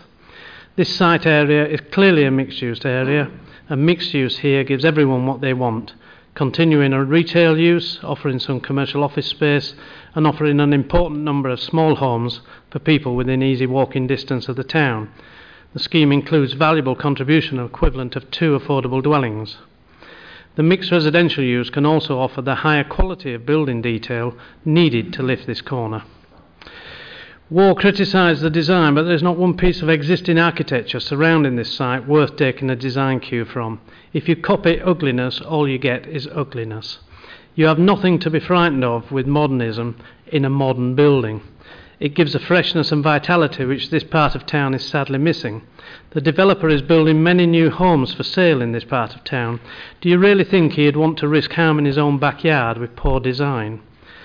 Chairman, Saffron Walden has 15,000 residents, and very tellingly there are only 8 objectors, only 3 of which live near the site, and even they are remote from the site due to the wide road and how this building is set back. And indeed they are not critical of the style of building. Indeed, 2 of these 3 residents dwell happily in houses I designed. Chairman, this is not a greenfield site allocation. It's a beneficial development of a brownfield site, and I ask your members to support the recommendation. Thank you. Thank you very much, Mr. Christian, for livening us up at an otherwise dull hour. Right, we have members who want to speak. Heavens, they're everywhere. I'll start with ladies. Jan.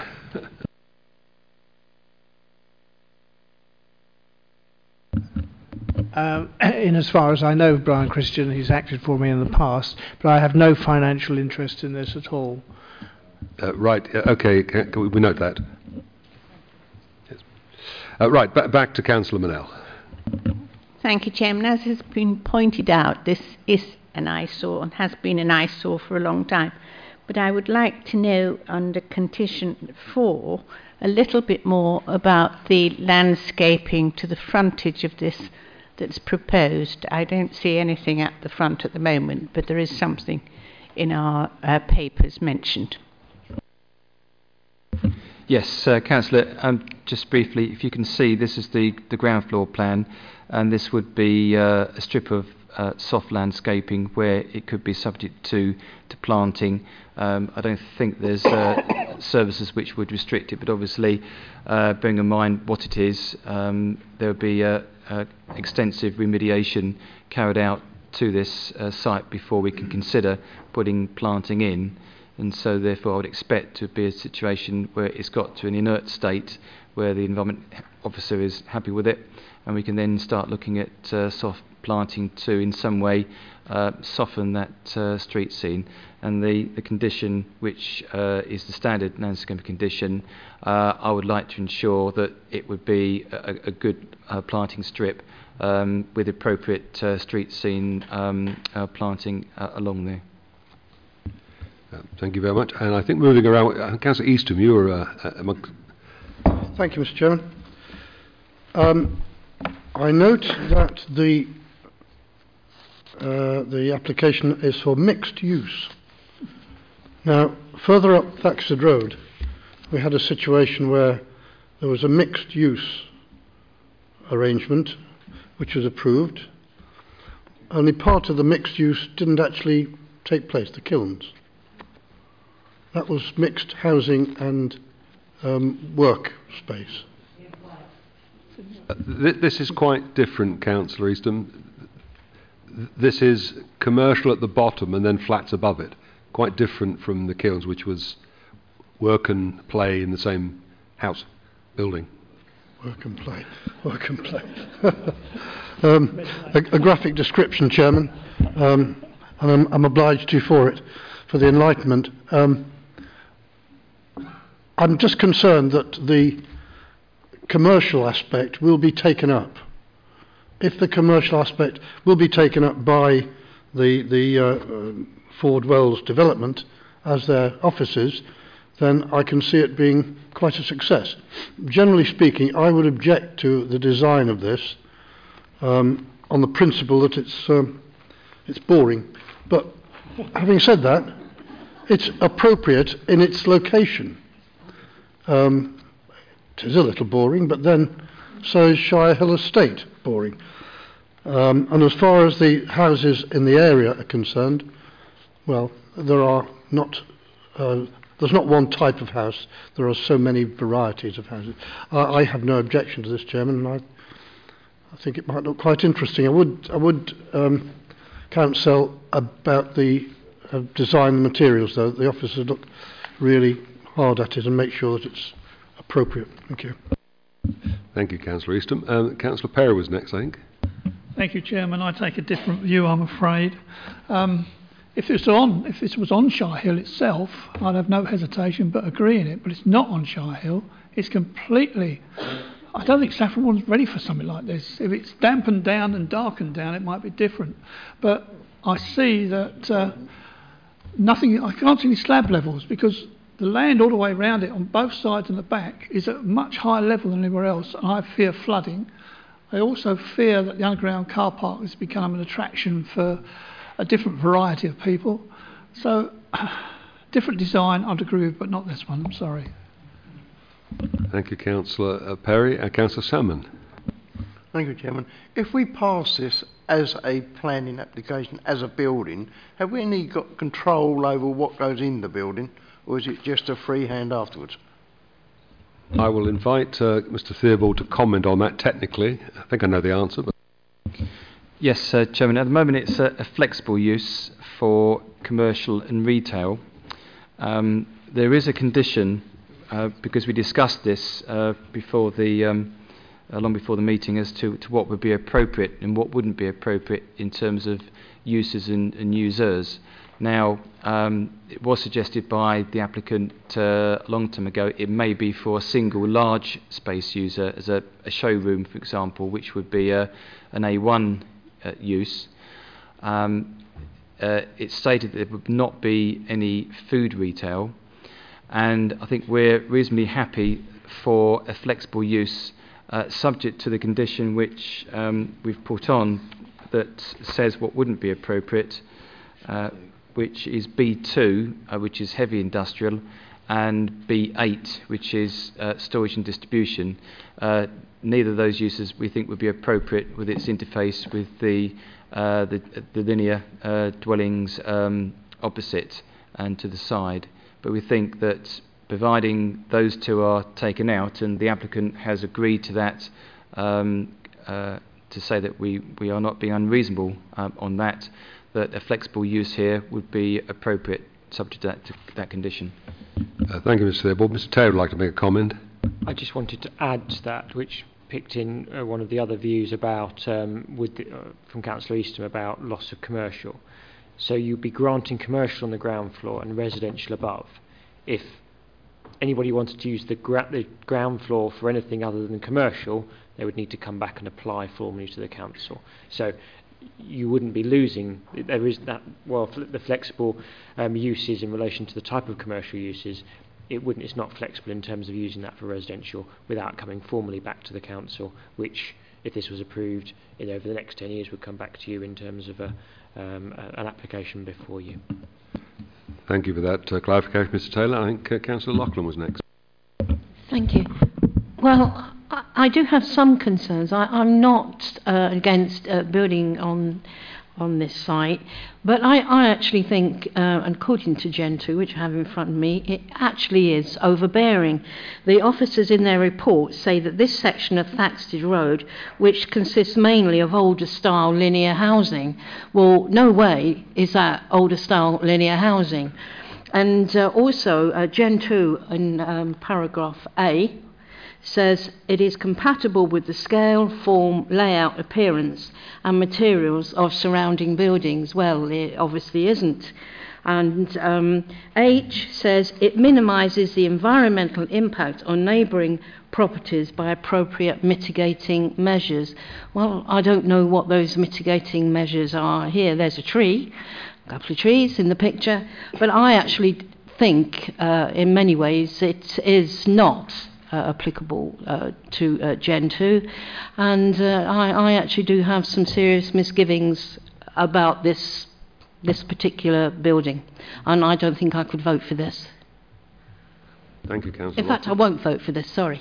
Okay, well, let's hear all the evidence first, shall we? Well, I'm listening to all the evidence, but from what I've heard so far, I won't vote for this. Thank you.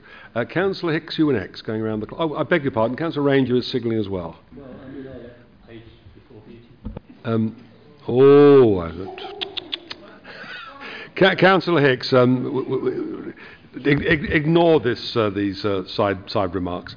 Thank you, Chairman. I'll try very hard. I merely wanted to pose the question that perhaps to stop Councillor Easton being thoroughly bored, maybe he could think about this as a nodal point. Good one. Right, Councillor Ranger.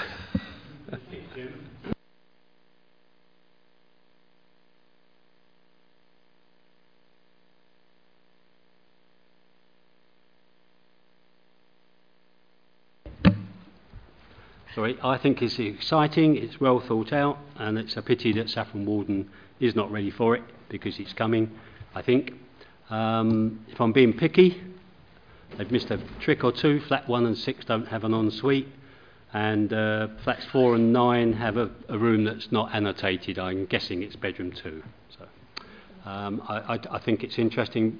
I would like to think that on the back elevation, which is predominantly dark material, it could perhaps do with a vertical band between the two lots of windows to lighten that up with perhaps a coloured render.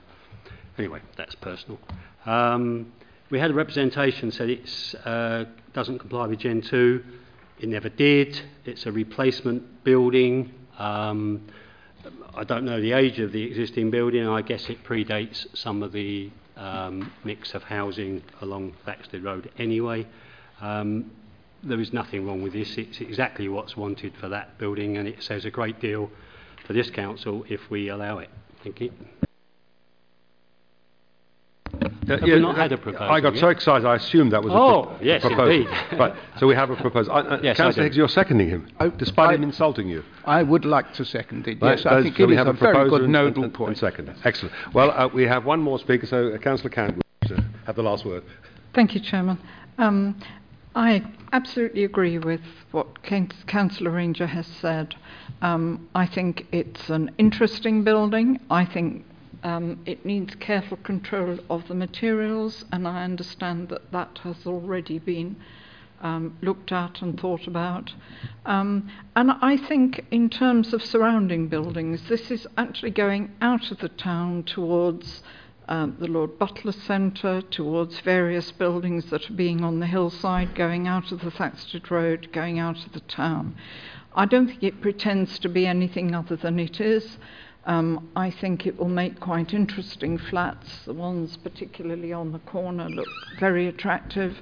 And I personally am quite pleased to see some interesting new buildings coming into Saffron Walden.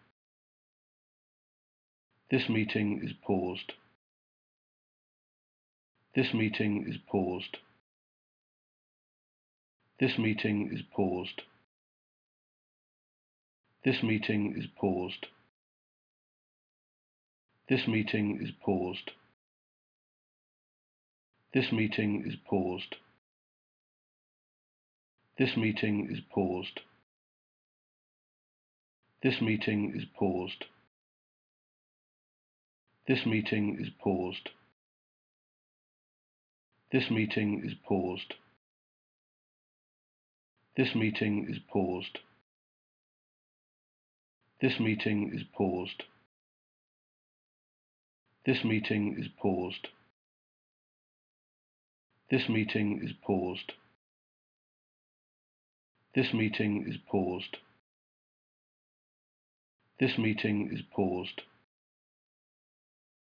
This meeting is paused.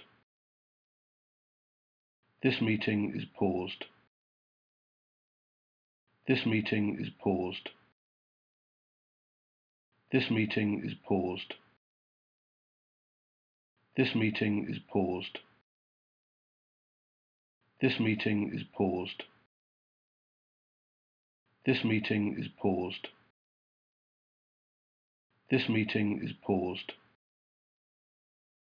This meeting is paused. This meeting is paused. This meeting is paused. This meeting is paused.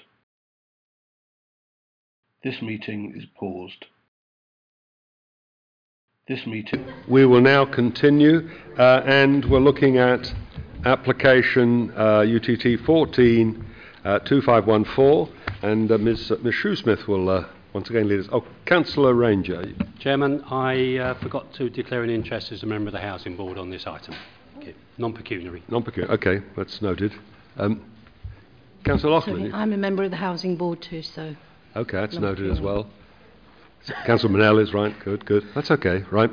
That's for That's it. Yes, Ms. Shrewsbury, to start. Thank you, Chairman. The application site is located off of Caton's Lane in Saffron Walden, located within the development limits of the town. I don't think this is actually the best site plan, but I'll... The site in question is 40 council-owned garages, which are located here off of Caton's Lane, which is where access is gained. You've got the properties which are sited along Caton's Lane, Walden Road, Little Walden Road as well. The green, which is to the north of the application site, and new affordable houses which have been built to the eastern part of the application site on Limes Avenue.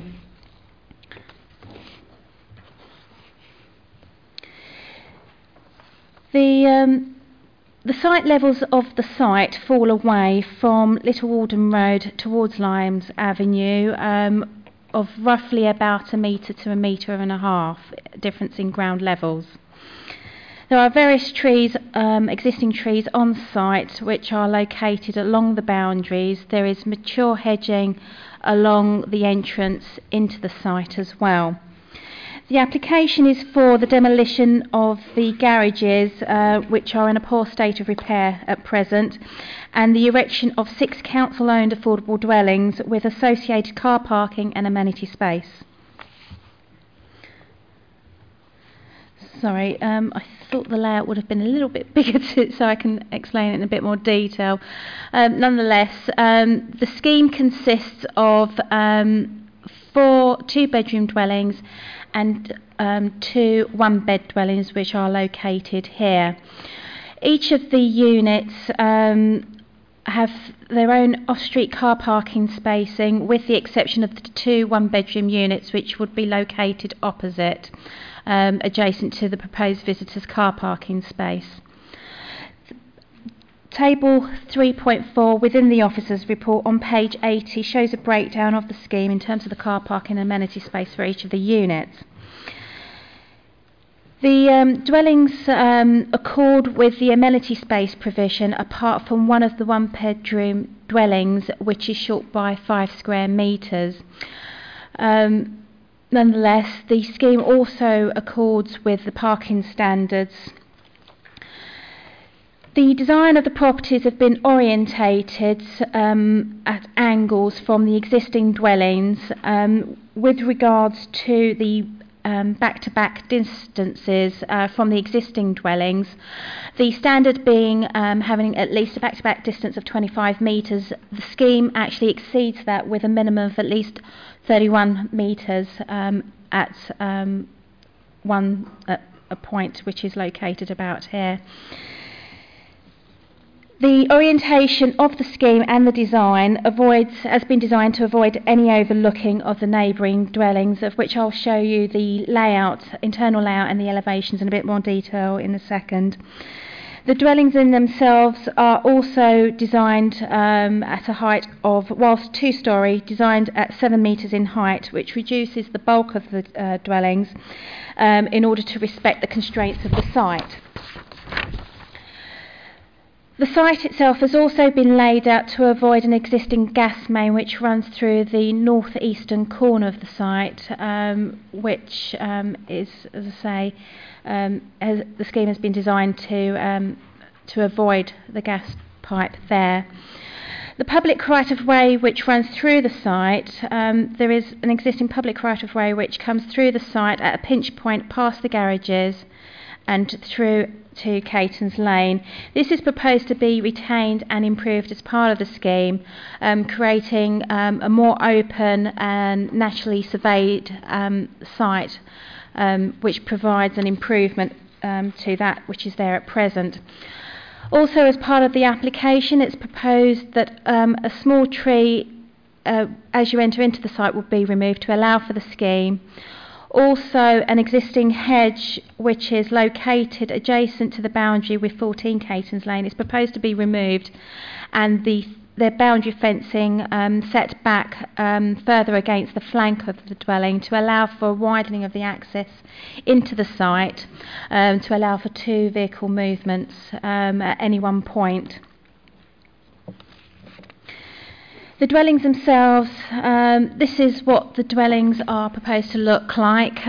This is representative of the 2-bedroom units, which is located to the north and as you enter into the site at the bottom south of the site. As you can see on the elevations at the first floor level, windows have been sensitively designed to help reduce any overlooking of the neighbouring dwellings, particularly of the northern corner as well. This window here, which would be closer to these dwellings here, would serve a non-habitable room as well, again to avoid any perceived overlooking. The single bed dwellings would look like this, with the flank window, with the windows proposed to be set along the flank elevations, again to remove any elements of overlooking at the first floor rear elevations. Again, this is what the first floor rear elevation with the dwellings that front onto Little Alden Road would look like. Again, sensitively designed in terms of the window openings. The layouts, this is of these single bed dwellings, again the 2-bed dwellings. This is a cross-section of what the site would look like, with the dwellings located here within the site. The dwellings located at the green, at this section here, and Caton's Lane, so you can see a change in ground levels. And this is of the dwellings on Little Alden Road, going towards the dwellings on Limes Avenue. This is an indicative view of what the dwellings would look like. This being as you enter into the site from the public footpath in the northern corner, and as you enter into the site. The scheme overall, it's sited within a location that is sustainable. The design is considered to be sustainable, with no issues arising. No objections have also been raised by the Environment Agency or the Access Officer with regards to the scheme. The dwellings will be designed to an equivalent of Code Level 3 and to Lifetime Home standards. Overall, the scheme is considered acceptable. Therefore, approval is recommended subject to the conditions listed within the report. Thank you, Chair. Councillor Redfern is the first, but we seem not to have her this afternoon. Therefore, we'll move to Nick Green, the agent.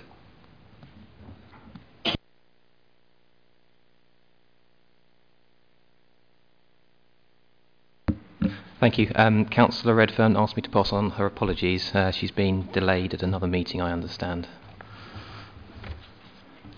My name is Nick Green. I am an architect representing Saunders Boston Architects, who are based in Cambridge. We've been working with Uttlesford District Council's Housing Services Department to design this scheme which you now see before you. Obviously, it's a scheme for 6 affordable houses which will be owned and maintained by the local authority for people on their housing list. As you've heard, the site's in a very sustainable location. It is very near to the town centre. It currently has an access through the site which is used by local people to access from the northeast to the southwest, and the proposal is to retain and improve this access. Currently it's through the disused garages and is quite lonely and dark and not very well observed. The proposal will hope to rectify that by producing a more high quality route which is well observed. There's also a number of trees around the site. These are not protected, but they are very significant to the townscape in this area. The majority of these are being retained by the proposal, with the exception of one smaller tree which is being removed, as you've already heard. The advantage to the scheme of this is to provide additional screening for neighbouring residents, and also to create a better sense of place and a more mature environment from the outset.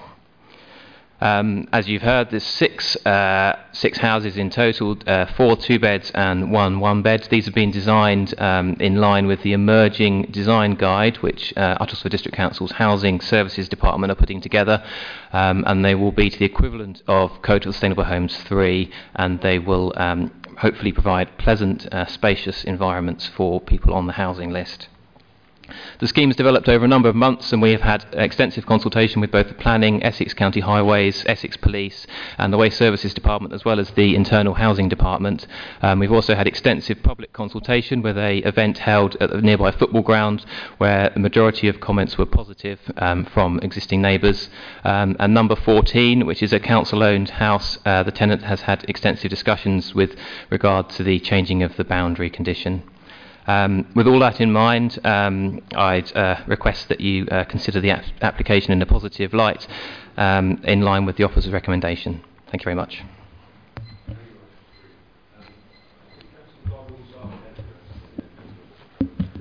Well, I've got a background in affordable housing, and I must say that I really welcome this scheme. Garages disused or used for anything other than storing a car in, and back courtyards are just a source of constant trouble. And the fact that we have an opportunity now to get rid of these and provide housing, which is really needed, I'm really pleased with. The only question I would have for house number 14 is probably having much valued hedge taken away. What is it being replaced with? Fence. It's a fence. Is it a 6-foot fence? Because there's a certain amount of privacy element in here. But I really am really pleased that at last this garage scheme is coming off the ground, and I would happily propose a recommendation. Thank you very much. And Councillor Magman. Second. Okay, so we have a proposer and seconder. Right, Councillor Perry, you wanted to speak? Thank you, Chairman. I also welcome this. I think it's great that we're doing it. It's something that the council needs to do to get the numbers down, particularly on our lists. I have a couple of concerns or a couple of suggestions. The condition 1 for expiration of 3 years, could that be reduced to 2? Mainly because it's needed by the community as a whole, and the sooner we can get on with it, the better. Also, the biggest problem to Catons Lane is parking. And I would like a condition or something there to make sure that all commercial vehicles are on site with the road built or access done first. And lastly, when they built Gollard's Way just a short distance away, all the drainage, surface water drainage, comes down behind that site, and I'd like to make sure that we have a drainage condition that's satisfactory to make sure that doesn't cause a problem. Thank you, Councillor. I'll ask Ms Shoesmith to comment on the drainage and the other point you raised. Thank you, Chairman.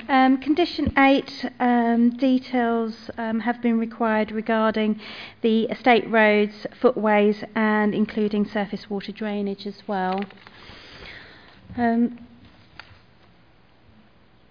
With regards to the other conditions, I'm just having a quick scan through.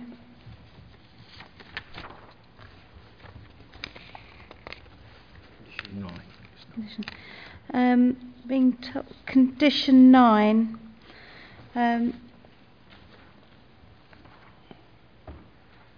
Also covers details of the roadways, carriageways, and surfacing.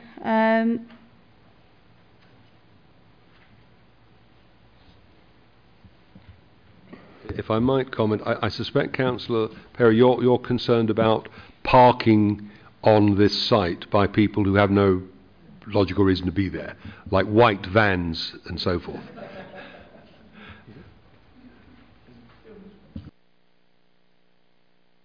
Sorry, do you mean builders during the construction? Yes, I do. Yes, which is okay.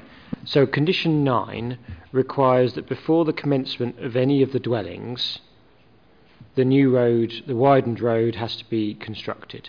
So that will enable an improved access way into the site before, yes, they might start demolishing the actual stuff, but before lots of stuff starts. If we go back to the layout, Mrs. Shoesmith, you can see that there is limited space on site. So I think we have to take that into account. But there is some space on there, so it would be possible to park some vehicles on there as part of it. But we've got to take into account the fact there is limited space on that site to create a compound or anything like that. Can I just comment on does have a free car park. Sorry? Caton's Lane does have a free car park, which would be better rather than obstruct local people that live there. Yes, I'd suggest that might be outside the planning remit to deal with that. Can I just comment on condition 1, which is I don't think there is a strong reason to reduce the number of years from 3 to 2.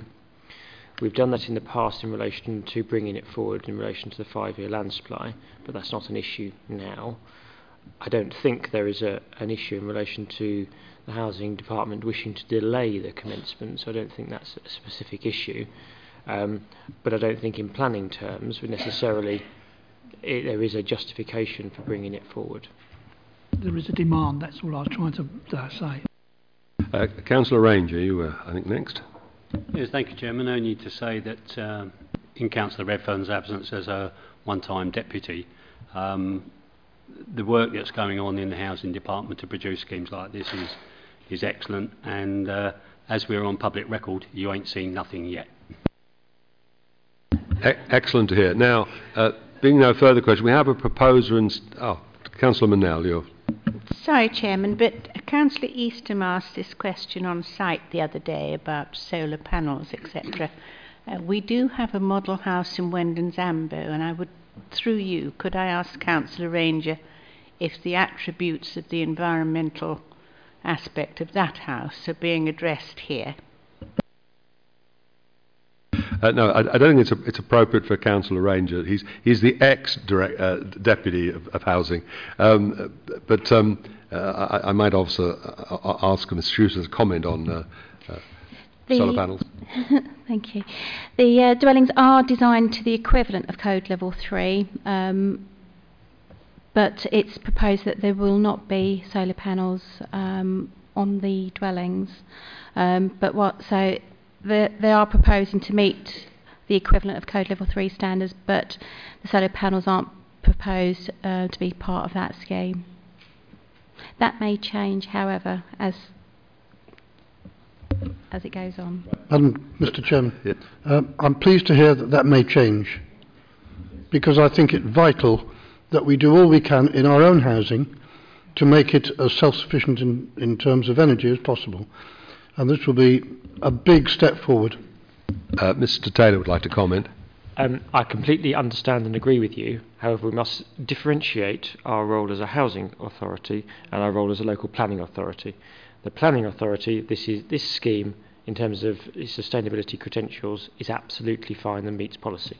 There is no concern in relation to that.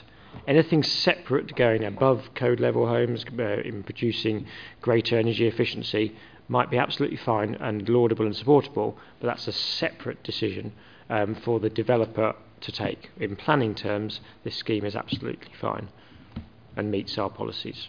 So we can't ask for more as part of that. Thank you, Mr. Taylor. It has been proposed and seconded that we approve the scheme, so we'll go to the vote. All those in favour, please show. Unanimous. Right, the application is approved. We now move to UTT 142426 in Thaxted, and Mr. Mills will lead us on.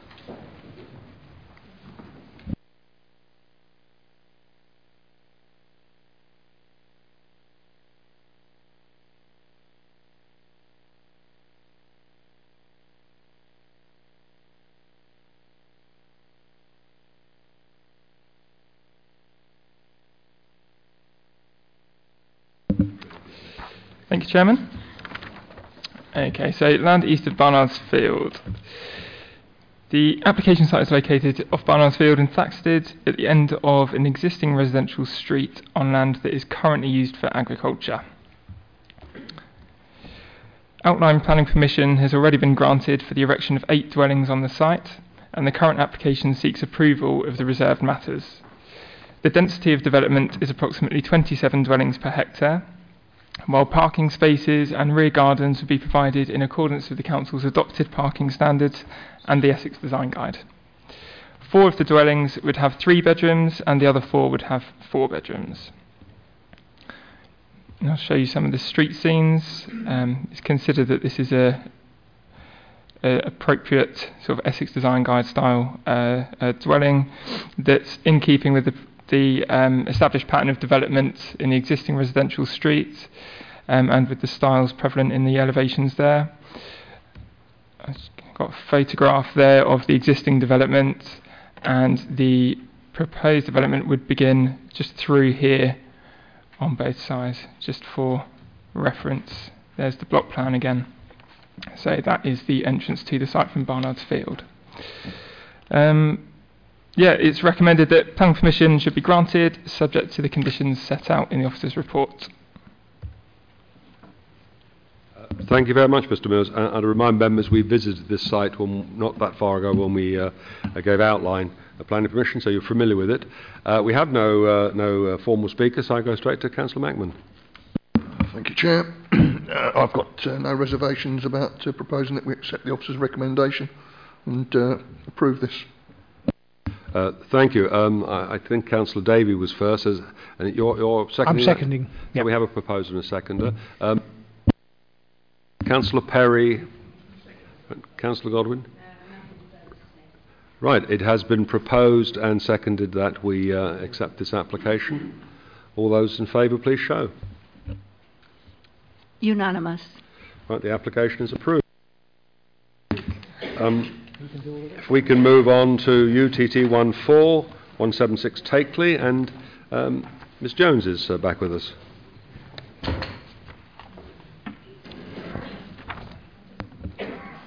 Thank you, Chairman. This application relates to a site in Brewers End, Takeley, within development limits. To the west of the site is a village hall, and to the east is a youth centre and the village cricket club. The application site consists of a large detached building in a large curtilage and is vacant at present. Opposite the site are modern residential properties. The proposal is for change of use from an African cultural centre to a guest house and conference centre. The current proposal does not involve any external alterations apart from additional parking spaces.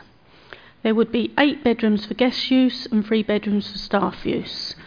The conference facilities would only be available during the daytime between the hours of 9 and 5 and held in the lounge area. Adequate parking would be provided.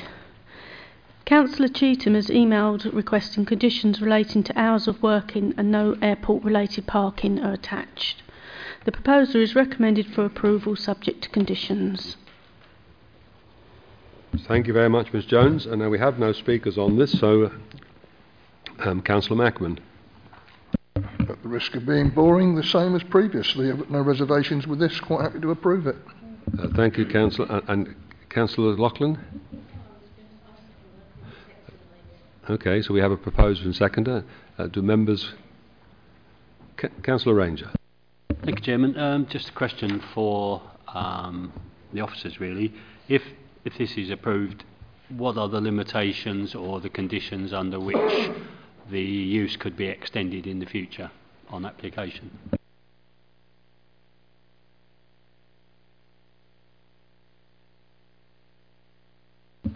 Sorry, do you mean in terms of hours, or do you mean...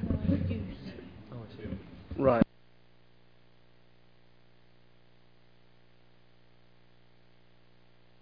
House and a conference centre, and if they wanted to go anything out beyond that, they would have to apply for planning permission. Well, actually, within inside, make the conference. Oh, extend the building, they would require planning permission. The limitations on that would be car parking, presume, is that all? I think car park is the critical issue on that particular site in terms of it washes its own face now in terms of a proposal, but any further extensions, parking may be a limitation. Thank you. Thank you, Councillor Ranger. Councillor Hicks, you want to comment? Thank you, Chairman. You got round to the point I was going to make, which is if the accommodation, the residential accommodation, is intended for use in conjunction with airport travel, is there any way of putting a restriction on the number of cars parked within the bounds of the establishment by people who are in fact travelling from Stansted Airport? There is a problem with off-site parking around the airport, and this is taking advantage of that in the sense of providing overnight accommodation, but it's the car parking that can be critical. I don't know if an officer wishes to comment on that.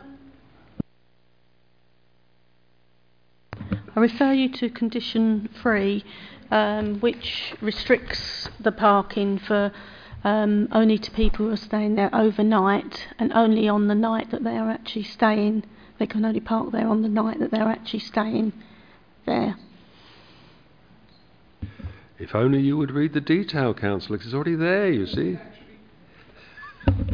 Sorry, Chairman. Does it actually state that? I don't quite read that there in as the officer was saying. You said in section 3? Condition number 3 on the turn the page over, page 106, and it clearly says what it says. Would you like someone to read it to you, Councillor Hicks? I think you're being very rude, Chairman. I will give you an apology, therefore, Councillor Hicks. But then you're good at that. I think, Councillor Easton, you're going to have the last word, are you? Just a question, Chairman, point of clarification. Mention was made on possibility of extension. One understands that this would require planning permission. However, certain conditions need not be met. For instance, have permitted development rights been withdrawn from this building? It wouldn't have any permitted development rights. Right, thank you very much. Well, no further questions there. We'll go to the vote. It has been proposed and seconded for approval. All those in favour, please show. Unanimous. Thank you very much. The application is approved. Now move to UTT 14/2412 Felsted, and Mr. Brown is going to lead us. Chairman, I perhaps ought to say that from the point of view of making a declaration, I do know the applicant, who was formerly resident in High Easter, which is part of my ward, and I knew him when he was chairman of the parish council, but I have no pecuniary interest. Thank you, Councillor Easton. That's noted. Thank you, Chairman. This is a proposal for a demolition and replacement of two-storey extension on the old post house, which is a Grade 2 listed building within the conservation area in Felsted. This is the current situation on the site, whereby you have currently this, what is quite a strange relationship to the rear of the property, and what it's intended to do is to change that to that. So you're actually doing additional, I'll go back a bit just to just show you the difference between the two. You've currently got a flat roof extension there, and it's set back in that particular situation there. What they intend to do is to utilise the roof space and to actually bring this bit forward. So it sort of straightens it up, if for want of a better word. This probably shows it better in terms of you've currently got an ingress roof space there, and to bring it forward, that's a better relationship here. The Conservation Officer has no objections to the proposal in terms of the impact on both the listed building and the conservation area. The considerations, and you will hear this probably from the speaker in a moment, in terms of some of the concerns relate to the impact that the proposal will have in terms of overlooking into the residential garden on the house adjacent. The proposal does include, as you see, there's currently an existing window there, and if I go back a bit in terms of the elevations, you'll see that the proposal actually does propose additional windows in this location here, and the concerns are that these windows will introduce overlooking onto the garden into this property here. But as members see, there's already a window in that location, so it's not actually considered, although it won't be introducing additional overlooking to the proposal because the critical window is actually in that location already, so it's not considered that this would cause a detrimental impact upon the residential amenity of the adjoining proposal. So the application is recommended for approval, Chairman. Thank you very much, Mr. Brown. Now we do have one speaker and objector, Ruth Jenkinson. If you press the button in the bottom button in the middle.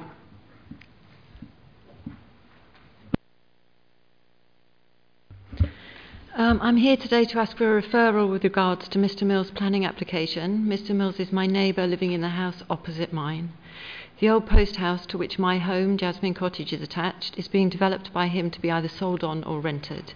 Both properties are Grade 2 listed and in a conservation area. Mr. Mills, the developer, withdrew his initial application to accommodate Conservation Officer requirements, yet the fundamental problems of overlooking and overshadowing from that initial application still remain in this second application. The post house is currently a large 3-bedroomed house of approximately 1,620 square feet with a small back garden of about 820 square feet. The proposed extension will result in a house of some 1,830 square feet, considerably increasing the building mass and reducing the garden to about 768 square feet, an overdevelopment. To turn the property into a 4-bedroomed house, a window is to be located to the far left of the rear elevation, totally overlooking and overshadowing my back garden, leaving none of it private. Currently, about a quarter of my back garden remains private, and I particularly treasure this as I'm a respite foster carer. I'm not at all against the old post house being developed sensitively, but no thought has gone into the impact of the current plans will have on my home. Although invited, the developer has not come to view the plans from my back garden, nor has the architect asked to do so. I understand that under the Uttlesford local plan there are some criteria to be met concerning developments within envelopment limits, and that these include that development does not result in any material overlooking or overshadowing of neighbouring properties, and also that any development would not have an overbearing effect on neighbouring properties. So I would very much ask that these are taken into consideration. Parish Councillor Alan Thorley and Councillor Marie Felton, who each came for a site visit, immediately understood my concerns over the impact the 4th bedroom window would have in terms of overlooking and overshadowing. Here is a photo taken from outside my back door to show the negative impact of this window. I believe it relevant to the well-being of the parish to note that this overdevelopment is being done as a commercial property development for personal gain, will not be lived in by the person, and is not in the interest of the local community to have a larger house there. Chelmsford Road is a main road already suffering from great parking difficulties, and our section of the road serves 10 houses, but only 3 of them have drives. Due to its width, residents from the other 7 houses have to park on one side of a small stretch of Chelmsford Road. Extending the post house is only likely to add to this parking congestion. I only ask that the committee defer a decision today and instead come and see for themselves the impact such an overdevelopment will have on both properties, gardens and the road. Thank you for letting me speak today. Thank you. Councillor Eastham. Chairman, can I propose deferral for a site visit, please? Yes, I'd like to see it.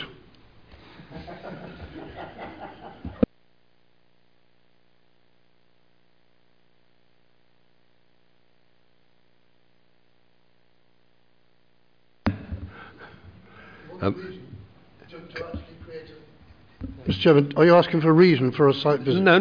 If you don't want to give one, you've given one. You want to see it. It's fine. Councillor Davey, you were wanting to comment. Just to echo the other comments, I think it needs to be seen. Stop. I'm reminded we need to immediately go to the vote. So it has been... Yes, thank you, Councillor. It has been proposed and seconded that we go for a site visit. All those in favour, please show. 1, 2, 3, 4, 5, 6, 7, 8, 9, 10, 11, 12. I'll abstain. Right. We will go for a site visit. Chairman, does that cover the next object as well? Right, Mr. Brown wishes to speak. Yeah, We can have I just say we now have a listed building application, and can I recommend that we also defer that one for a site visit? Makes a lot of sense. So if we can now move to UTT 142413, which is the listing building consent, it would need we have a proposer. Is there a second, Councillor Maxman? It has been proposed and seconded for a site visit in respect of this listed building application. Please all show. 12-1, right. Okay, very good. Therefore, we'll have another site visit. Right.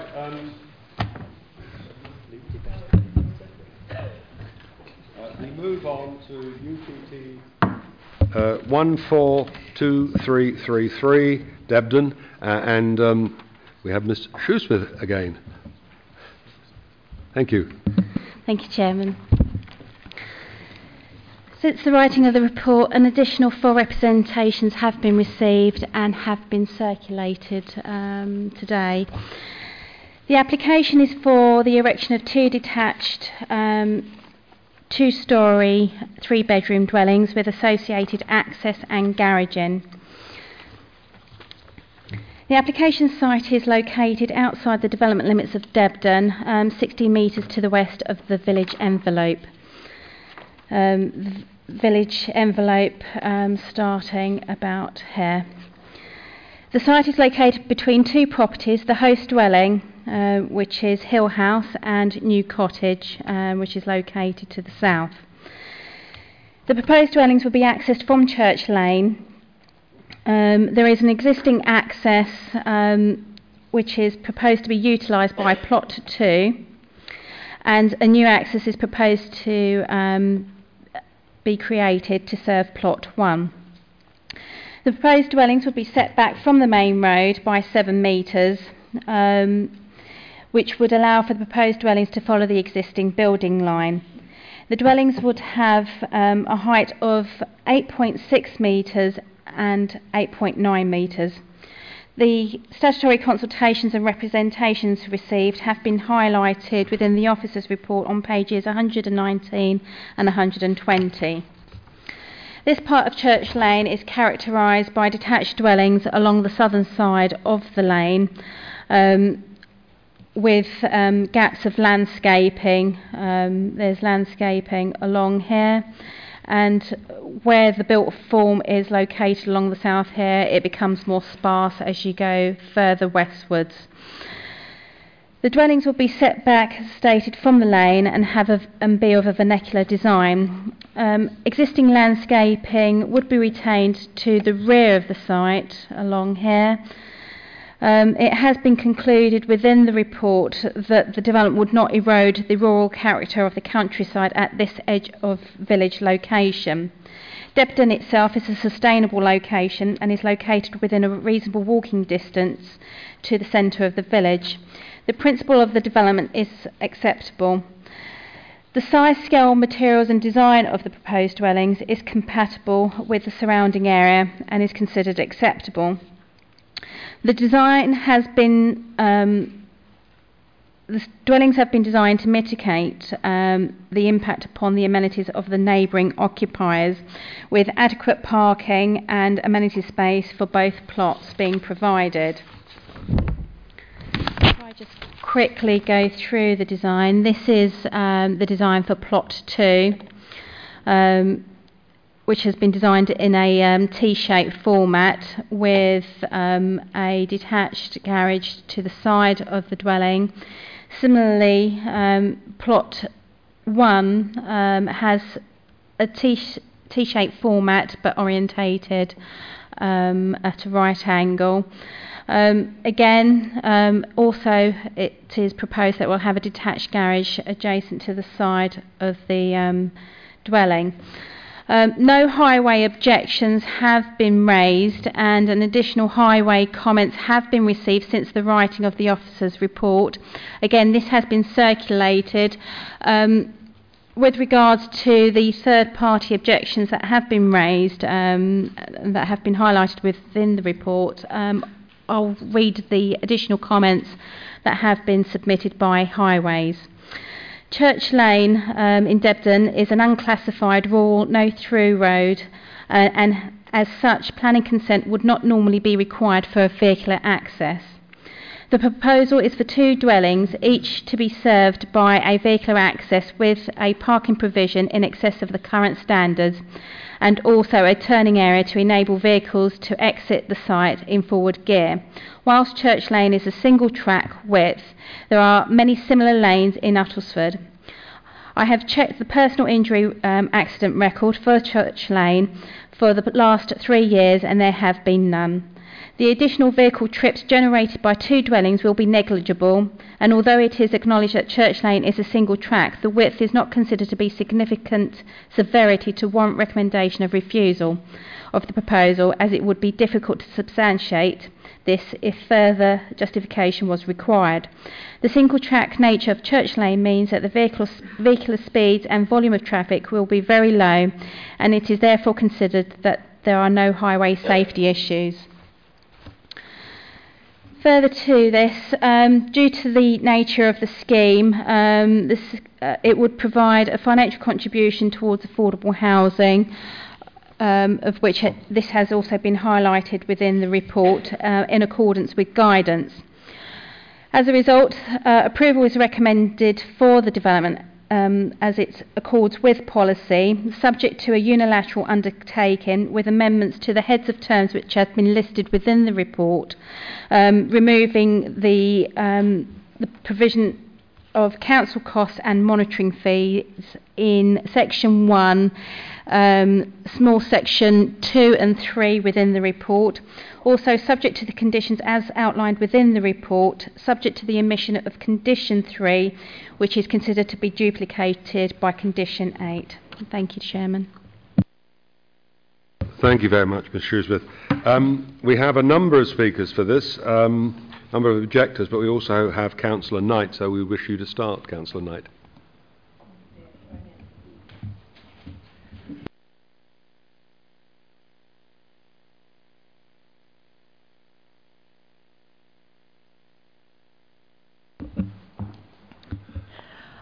Thank you for your time.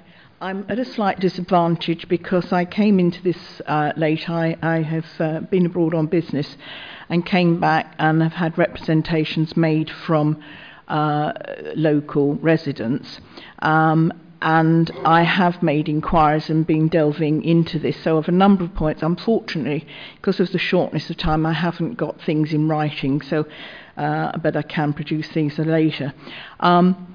I'm concerned on a number of issues.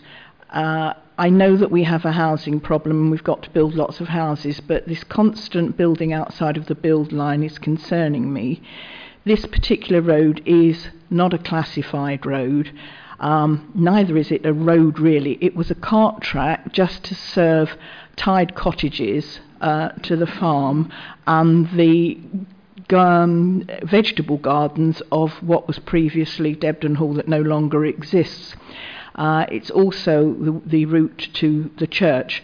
Because of the nature of the village, it's also used as an overflow car parking for the teachers at the school and consequently parents picking up their children. The thing that concerns me is when I started to look into this, it would appear that the entrance that is there now, whilst not needing planning permission, most certainly did need permission from Essex County Council, and an application pack needed to be filled in. I have had it confirmed from Essex County Council that permission was not sought for this vehicle access. I've also obtained from previous owners of Hill House that there never was an access point there, so there is the irregularity of the access point. Also that there was a very healthy copse there, and all the trees were cut down, and this was where bats were kept, and there was no permission sought in relation to the rules relevant to the area where bats are concerned. So there are issues that concern me. The design of the houses, I think, are very nice, very excellent, but I think it's totally unsuitable for this particular lane. What I would like to ask is, has the planning committee done a site visit? Because I honestly do feel, and I would really like to recommend that a site visit is carried out, because, and the reason for this, some years previously, not that many years ago, Mrs. Nina Fisk applied for permission for an access to a building at the back that she was going to turn into 2 dwellings. So it's the same number of dwellings. Highways came down on this like a ton of bricks, with all the relevant points listed that I'm sure some of the speakers will list. It's a hazardous lane. It's not, when you say single, people tend to think there's lots of pull-ins and driveways. When I say single, I mean the leaves touch either side of a car when you go down at certain points. It's a hazardous road. Nothing has changed from when it was refused because of the situation of the hazardous road from Mrs. Fisk. And I am concerned that until you actually see the site, you cannot genuinely judge this case. So I would urgently ask for a site visit. I would like this deferred for a site visit to be carried out, and for the reasons given by Highways, which I find extraordinary, that they have changed their tune when absolutely nothing has changed since the last application in respect to the relevance, other than an access point being added without permission. Thank you. Thank you very much, Councillor.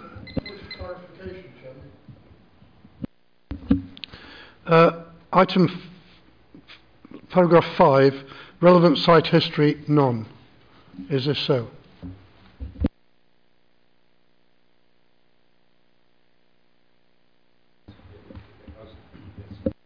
You can ask that later when we haven't finished yet. Right, we have a number of objectors. We could start off with Henry Blackie.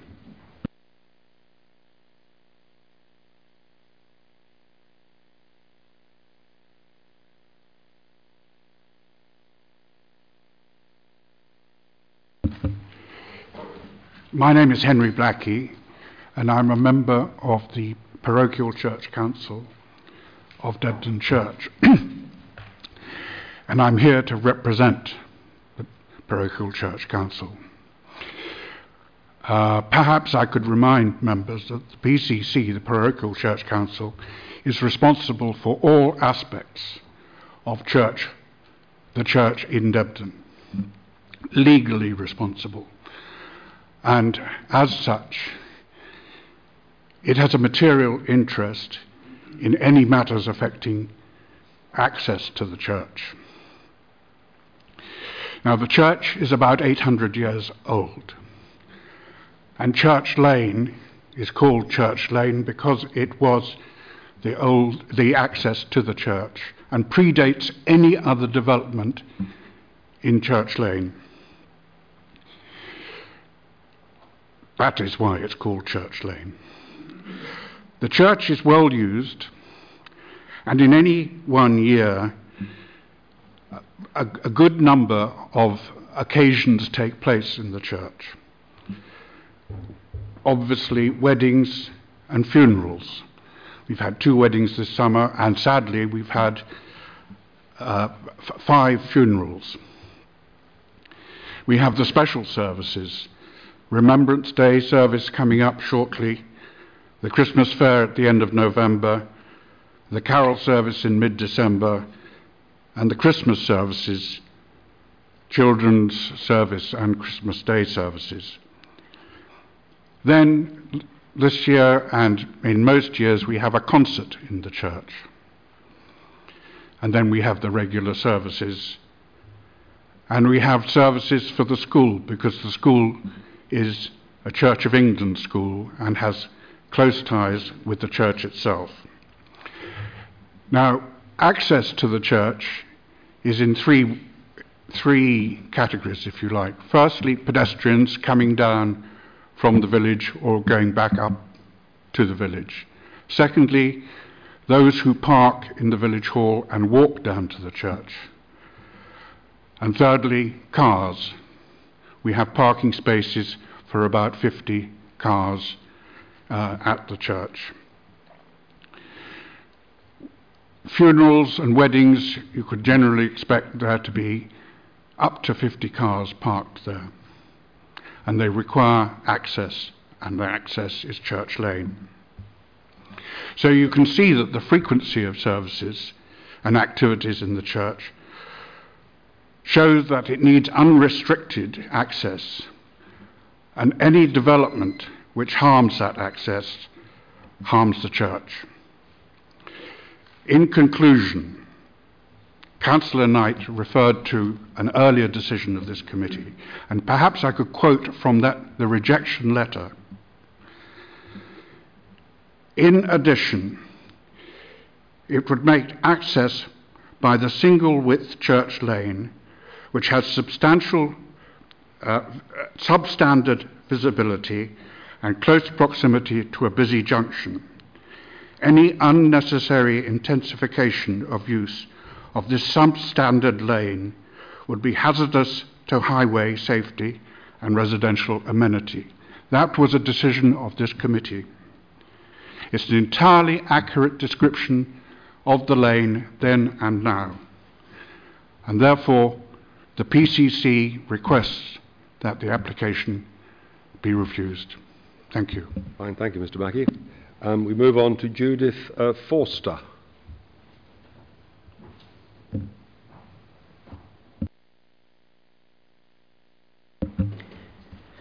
Good afternoon. I am a governor at Debden C of E Primary School, which is situated at the top of Church Lane in Debden. Unfortunately, the chairman of governors and the head teacher have prior commitments, and therefore I am speaking on behalf of the governors, head teacher, staff and children of this school.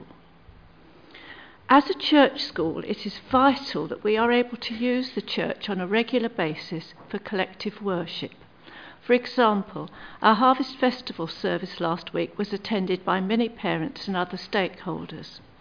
In addition, we hold regular practices for school events and as a location for learning and teaching. In addition, the area around the church is used for nature lessons. As a result, children frequently access the lane. Whilst in our care, the safeguarding of the children is paramount.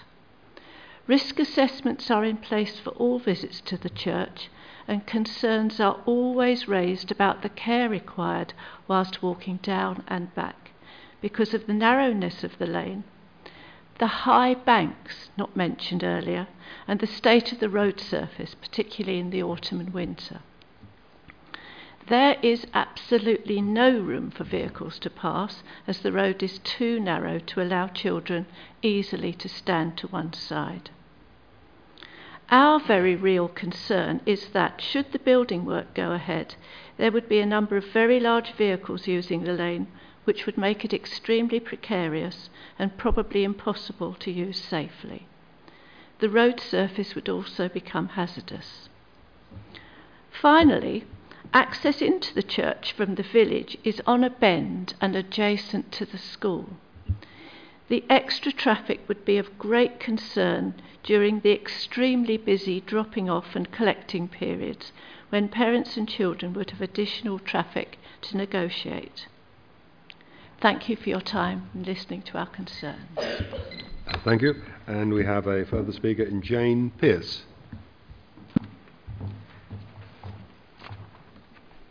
Good afternoon, ladies and gentlemen. My name is Jane Pearce, and my family and I have lived in Debden for over 26 years. Church Lane is my favourite part of this lovely village, and I regularly walk down the lane and have done so for many years. One of the features of Church Lane was the woodland that stood on the proposed development site and which was raised last year. This wood was home to a variety of wildlife, and walks down the lane at dusk always had the added enjoyment of watching the activities of the bats around the wood. The applicants claim that there were a number of trees, but these had been cleared over the years. I find very curious. The wood had an abundance of trees right up to last year, when the remaining 95% of them were felled. If proof were needed, there is an aerial picture taken in 2012 which most certainly does not reflect a sparse wood. It would have been a requirement to obtain a felling license before the work was carried out, but I can find no evidence that a license was issued, and as the few exceptions do not apply to this wood, one can only presume that no license was obtained, and this is an offence. It is the responsibility of both the landowner and the contractor to ensure a license is obtained before the felling takes place. Furthermore, in the ecology advice submitted, the instruction was given that the site was not to be cleared until it had been inspected by an ecologist. The applicants totally ignored this, and just 6 days later had the site cleared before instructing an ecologist to inspect. An action that the applicant's ecologist described to me as astute. I would be interested to know if the landowner carried out the required bat survey, and who is solely responsible for this, before the trees were felled, to ensure the many bats that used the wood had not made roosts in the trees, as the woodland provided ideal conditions for bats' habitat. Bats are a protected species, and destroying their roosts, whether occupied or not, is a criminal offence and is punishable by up to 6 months in prison. I believe any permission to build must be put aside until these issues are resolved, and if any legal activities have taken place, then refused. Old maps show the proposed development site has been occupied by woodland since at least 1877.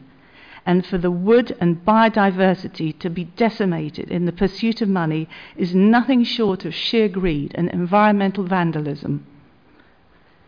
If this application is not rejected, it will send a clear message to future applicants that they are free to ignore rules, regulations, instructions, and the law with impunity, and without any negative impact on their application.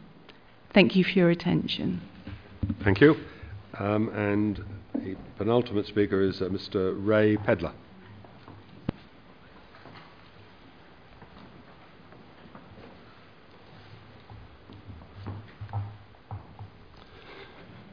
Thank you, Chairman. My name is Roy Pedler, and I live next to the proposed development.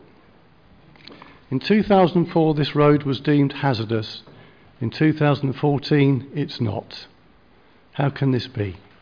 Does this mean safety standards have been relaxed? There's got to be consistency. Our whole legal system is based on precedents to ensure consistent judgments. So what is the truth? I'd like to tell you the truth of using this lane is pretty unforgiving. There's no room for error, no capacity to allow for human fallibility. Drivers travel too fast. There are high banks and hedges that aren't cut, although they should be, narrowing the road with no escape route. It gets dark at 4 o'clock in the winter. Many people walk down there with no torch. If a driver doesn't see them, there's nowhere to escape. The daily reversing we all have to do to let others pass is dangerous and frustrating, and many drivers simply can't reverse safely. People are fallible. There needs to be a margin for error. We all know of near misses. There's been no new buildings in this lane for 60 years. It's outside the village development limit. A lot of people are watching this decision. We're not really just talking about these 2 houses. There's a lot of space to build more. But each house generates traffic more than just its own vehicles.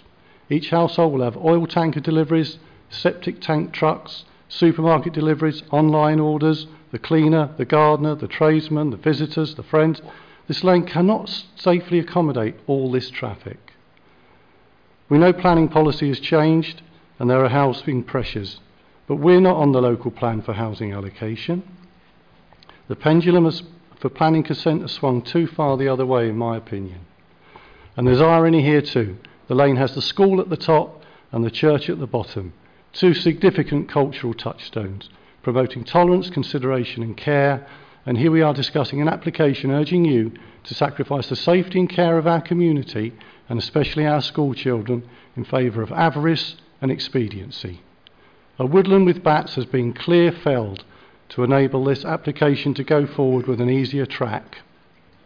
This is not the right place to build even 2 houses, much less give a green light to a lot more. I ask the committee to consider carefully the wisdom of this application and the wider implications that will follow. Thank you. Thank you, Mr. Pedler. And now Ms. Pedler.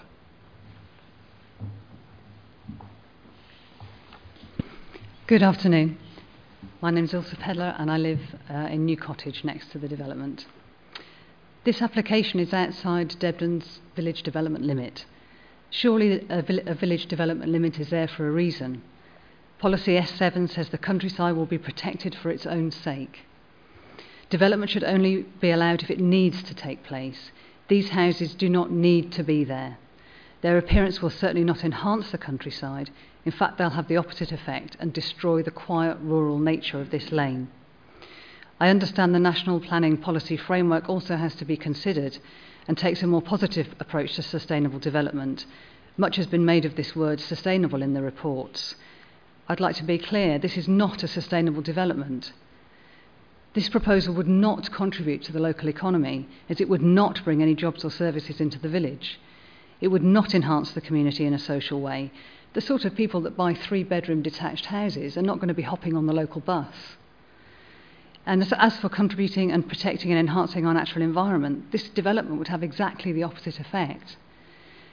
Sam Heath herself says in the report that the NPPF does not favour new housing within rural areas, so why are we even considering it in this place? There are several other areas within the village that are much more appropriate, and landowners only too happy to use their land for it. The Uttlesford local plan has an adequate 5-year housing supply of land for housing, and no land for residential development has been allocated in Debden. So these houses are unnecessary and would cause more harm than they would bring benefits. They're contrary to policies F7, the NPPF and the local plan. As a final point, I'd just like to comment on our amenity. The applicants, their agent and Sam Heath have all been quite free with their opinions as to how we would be affected. I'd like to say, as the person living next door to it, our amenity would be affected. We'll have gone from being next to a mature woodland to within 10 metres of 2 houses. These houses overlook our garden. We will have no privacy in our garden. These houses overlook our bathroom. We have no privacy in our bathroom. It's not just about us. Sam Heath mentions mitigating this effect by appropriate boundary treatment. What could she possibly mean? 30-foot conifer hedge to block it out? Perhaps we can plant some trees. That would come full circle. But it's not just us, it's the amenity of everybody in the village. The dog walkers, the churchgoers, the ramblers, the horse riders, and the school children, and the safety of the school children. Uttlesford has its plan. There is no need for these houses. It's the little lanes in North Essex that make it such a beautiful place to live in. If you destroy this piece of Uttlesford, you destroy it forever. It's not just for us, but for future generations. We would ask you respectfully to refuse this application. Thank you for listening. Thank you very much. The applicant would have the right to speak. Are you asking to speak, Mr. Abrams? Right, okay, fine.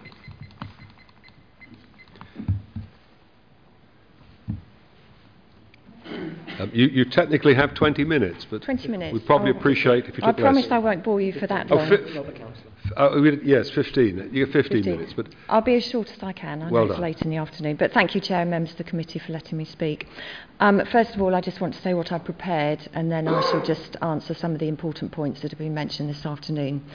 Preliminary inquiry advice was sought in recognition that this site does lie outside the development limits, and a positive response from the council was provided, and it was on this basis that we proceeded forward to an application. The site lies within the top section of Church Lane, and that is characterised by frontage housing on the southern side of the road. It is situated in the midst of this cluster of housing, after which the lane changes in character to a far more rural and open aspect leading down to the church, and that's a very important point to remember. I concur with your officer's report that the site is well defined, with houses to either side, a tree belt along the rear boundary that follows the line of the adjacent curtilages that will be retained, all ensuring that there is no intrusion into the open countryside. The site is situated just beyond the development limits and very close to the centre of the village, but it does not represent open countryside, being enclosed on both sides by residential curtilages and having a frontage to Church Lane. It is well defined and within the built-up part of the village. These characteristics will ensure that there is no harm caused to the countryside character. The houses themselves are set in spacious plots, are well designed, adhering to Essex vernacular principles, and will accord well with the character of the lane, being set well back, reflecting the building line, with hedges along the frontages. The site represents a genuine infill plot, that is a limited gap in an otherwise built-up frontage. It also lies within a sustainable location within easy walking distance of Debden village centre, with its shop, school and restaurant. There is a good bus service. The proposed erection of 2 dwellings would meet all of the 3 strands of sustainability as set out in the MPPF. It will provide valuable additional housing, purposefully designed for the context of the site and its surroundings, contributing socially and economically to the local community. With respect to residential amenity, there is 1 dwelling close to the common western boundary. However, the proposed dwelling will be set gable end towards the boundary, some 10 metres away, with the projecting rear element inset taking it even further away. Windows look out to the rear, so would not result in overlooking, and I concur with your officer's view that loss of amenity would not occur.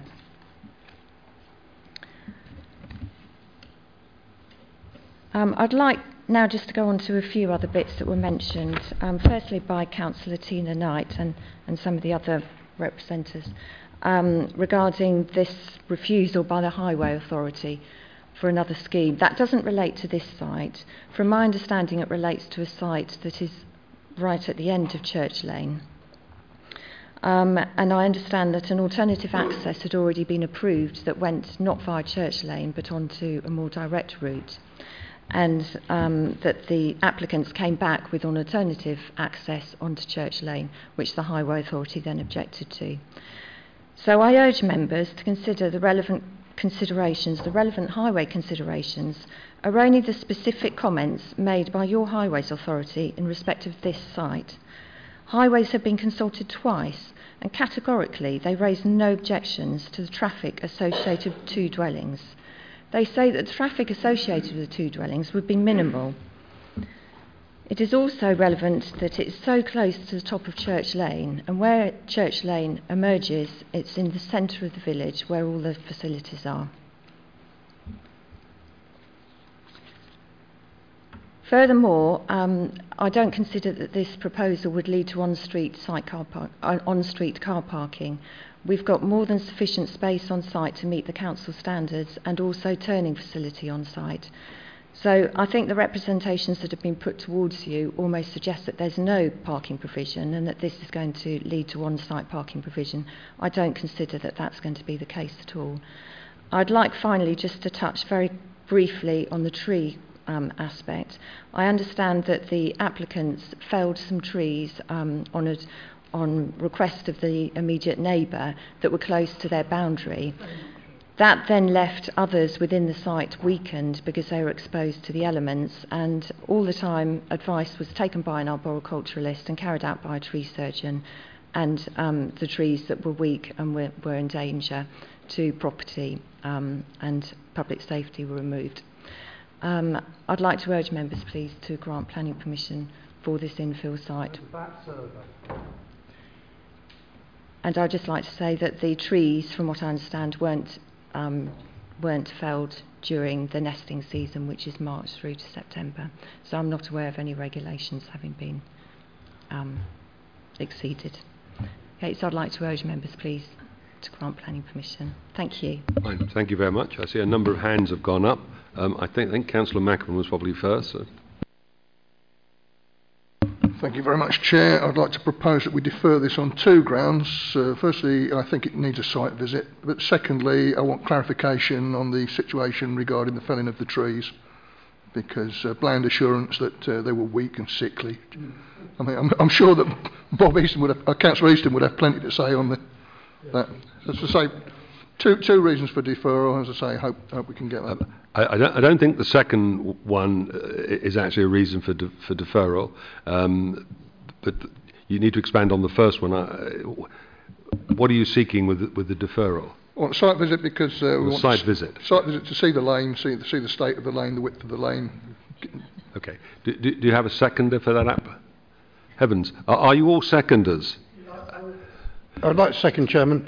And I would like to also state... I think everyone else wanted to... Well, yeah, sorry. You can't discuss. Are you seconding it? I am. Yeah, excellent. Okay, we have a seconder. Right, we have a proposer and a seconder to institute a site visit. All those in favour, please show. 1, 2, 3, 4, 5, 6, 7, 8. Those against? 1, 2... I shall abstain. And 1 abstention. Does that add up? 9, 10, 11. No, sorry. We're one short, aren't we? Over here, 2 abstentions.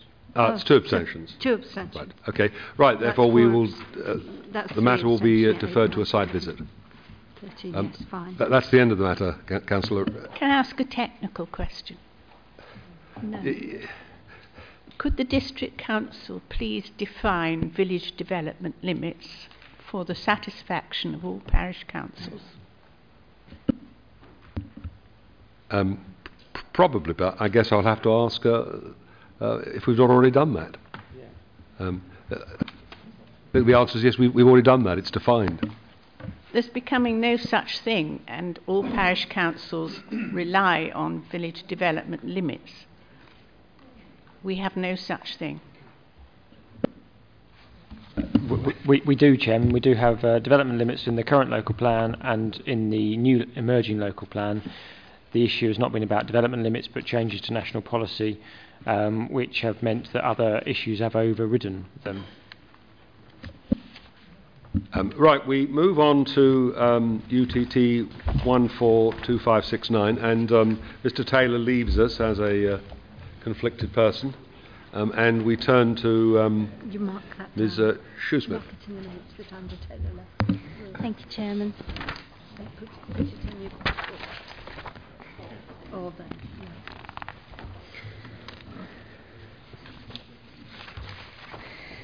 Okay, thank you very much. Members' attention is drawn to the supplementary representations which has been circulated, which outlines further representation that has been received from our landscape officer. The application site is located on School Street within the development limits of Great Chesterford. It's also located within the conservation area, and the school itself is a Grade 2 listed building. The application is for the alterations to access points to include partial demolition of a wall, to create a new internal footpath, relocating existing gates to the new access close to the highway, including the replacement of existing ranch-style fencing with brick and flint walls to match the existing boundary wall treatment. Also a new gate to pedestrian access to the west of the playground, and a sliding gate to give access to the car park for the staff. I'll go through the slides individually to break down what's being proposed, because there's quite a lot, well, it appears to be quite a lot that's been proposed. This here is the outline of the boundary wall at question. It's proposed that we've also got a listed building application which I'll discuss separately, but fundamentally a element of wall which forms part of a listing is proposed to be demolished to allow for a internal pedestrian footpath within the school site, taking away pedestrians from the highway itself and to go internally through the site for safer access. Also, as part of the scheme, there is a gate here that's proposed to be amended. The wall treatment here is proposed to be realigned, which I'll show pictures in a second to clarify that in a bit more detail. Also, there is a gate here which is proposed to be amended as well. Right, the main access, which is this section B here, this is the existing view of that access. It's proposed the timber fencing, ranch-style fencing and the metal gates to be omitted and replaced with a brick and flint wall and a traditional wooden gate treatment. The alignment would change slightly as well, setting the wall back to its original alignment, still maintaining a form of a drop-off point should that be required. Also, the gate which is located here, is proposed to be amended from this, which is effectively in two sections, into one single gate, which is proposed to be sliding to allow easier access into the staff car park. Now, the element of brick wall which is proposed to be removed is an element of about 2 metres, which is attached to a listed building, hence the requirement for a listed building application. This, as stated, would allow for the pedestrian footpath to go through where the current section of wall is at the moment and through the site itself to allow for ease of movement. Now, these are pictures of what's existing at the moment to give you some idea of what's there. Also, how it's proposed to change. As you can see, there's a slight alignment difference and also a change in material to a more traditional material, which would be more in keeping with the listed building setting. This is a different angle of the gates, showing the pull-off section at the moment and how it's proposed to be realigned. It still would allow access into the school playground should that be required. The existing gates to the car park, that's what it currently looks like at the moment. Not a great change, other than obviously the nature of the gate, which would be more sliding. This is an internal picture of the top section, which one of the gates is proposed to be amended, and the pedestrian footpath, which is proposed to run through the site, of which we don't have a picture of. I do apologise.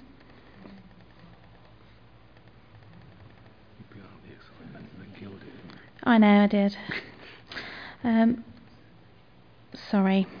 Oh, it's all the way down the bottom. It's going to be an last thing. Yeah, I do apologise. Right. There was a picture, and it looks like I failed to add it on here, and I do apologise. But effectively, it is a metal gate similar to what's existing at the moment.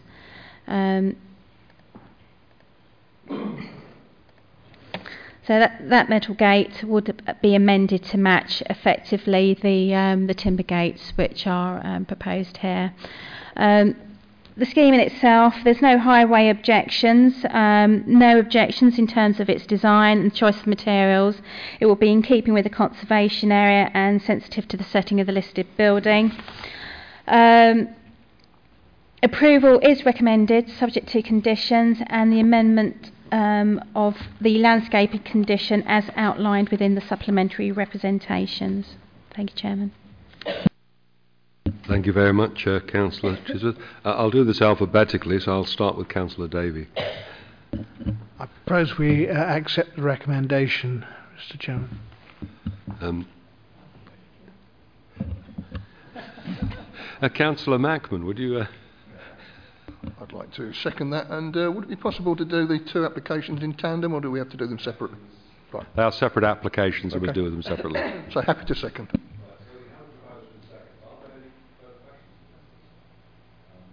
In that case, we will go to the vote. All those in favour of approval of the application, please show. Unanimous. Right, and the application is approved, and therefore we go to 142570, which is the listed building. Proposed. Councillor David. Proposed. We haven't heard it yet. I think there is a due process we have to go through, and Mr. Shusith Very well. has to continue. So we'll pass to her, and she will lead us on. I won't regurgitate my presentation, but fundamentally, because the partial demolition of the wall to allow for the pedestrian footpath and the wall being linked to the listed building consent is required.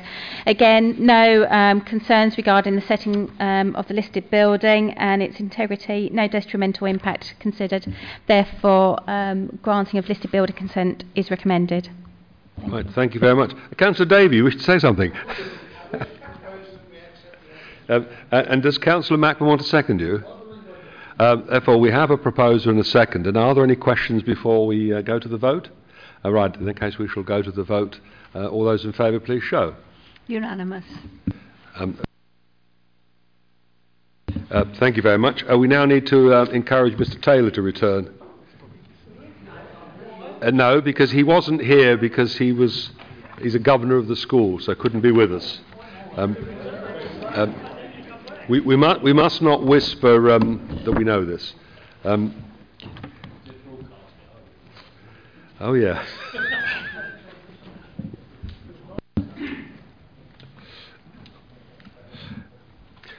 Right, we move now to agenda item 5, but Mr. Taylor did leave me a note which I'm slightly confused about.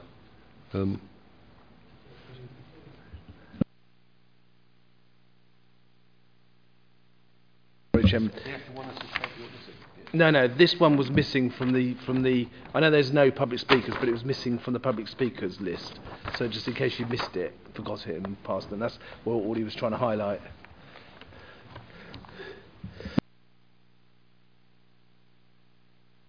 We are delighted Mr. Taylor has returned, and we are moving to item 5 on page 137. And Mr. Brown is the author of this document. Thank you, Chairman. Members will recall, God, it was hours back, where members were considering the Reserve Matters application for Carnation Nursery. What is not lost, it's still got an outline planning permission, and it's got a section 106 on it, which requires the traditional provision of 40% affordable housing, as well as I'll mention that first. The first issue is what the applicant, and this is Bloor Housing, and this is what has successfully been done or been put in the 106 at Walpole Farm, is Bloor have a different approach to affordable housing as an option. I must emphasise it's an option to provide gifted units rather than 40%. It is less than the 40% provision. So part of the provision would be, rather than providing 9 dwellings or land for 9 dwellings for a registered provider to provide, they have the option, or we have the option, to accept gifted units, which is actually basically building houses for the council. Now, that would be less than the 9, but it's put forward as an option by the developer, but the decision rests with us as a local housing authority in this particular case, in terms of making the decision, in terms of we will only accept those gifted units if it's good for us as a housing authority to actually accept those units. So we still hold the decision at the end of the day. It just provides that option in terms of provision of gifted units as opposed to just the traditional 40%. So it will be less dwellings, but we would only accept it if it's good for us as an authority, and we've still got the option to say no. The second part of it, as part of that, when that outline was approved, it is within the 106 that it should have no more than groups of 4 affordable units within, and that was the decision of the applicant at the time. For some reason they actually put that in as only a cluster of 4. What they are suggesting here is that they go back to the traditional cluster of 9. This is obviously if they provide the 40% affordable housing. 9 is obviously less than 10, less than our housing strategies call for clusters of no less than 10. So this is asking to Berwick to do two things. First of all, to give the option for gifted units, and secondly, to move the clusters up to 9 rather than 2 groups of no more than 4. Right, thank you very much, Mr. Brown. That's clear as muck, I'm sure. Right.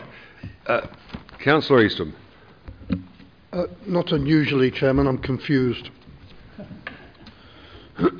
Did we not refuse this application earlier? No, we refused the reserved matters application. This is the outline application, the detailed application. There's still an outline planning permission. We've still got a planning permission for outline for residential development on that site. What you refused earlier was the design aspect. Thank you. You're no longer confused, I take it. Good. Councillor Ranger. Thank you, Chairman.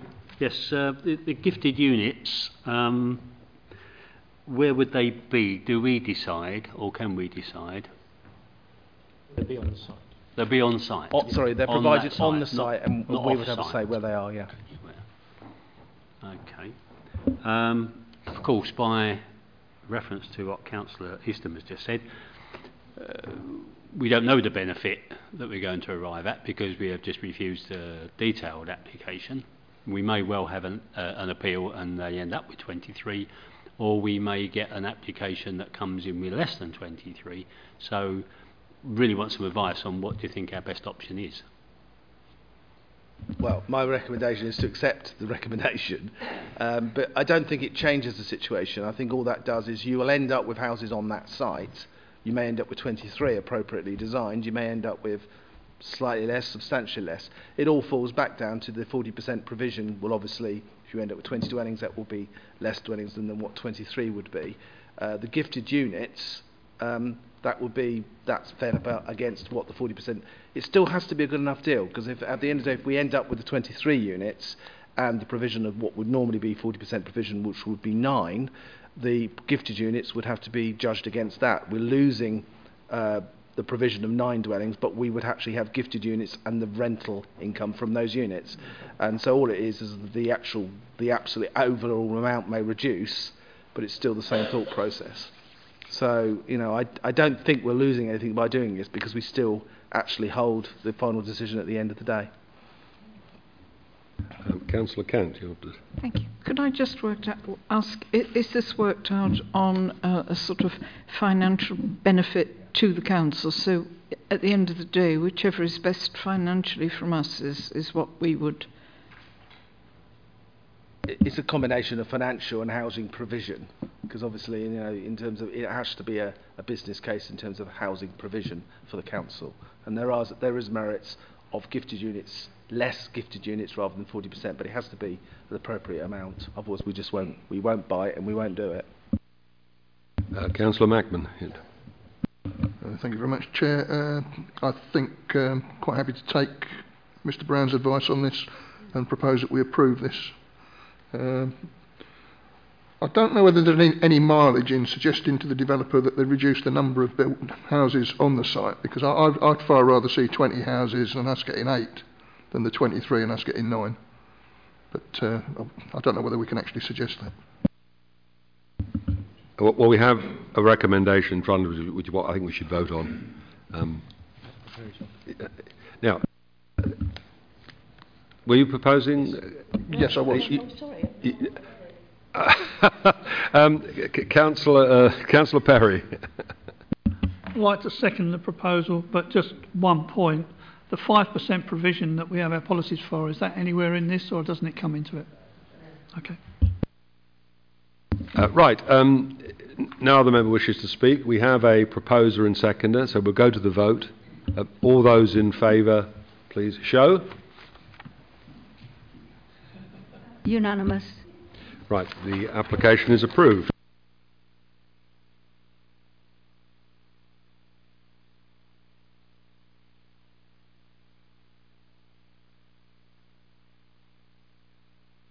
It's confusing. Yeah, there are two documents. Agenda item 6 and agenda item 7, and we're obviously starting off with 6, and Mr. Taylor will lead us. A point of order, yeah. Order.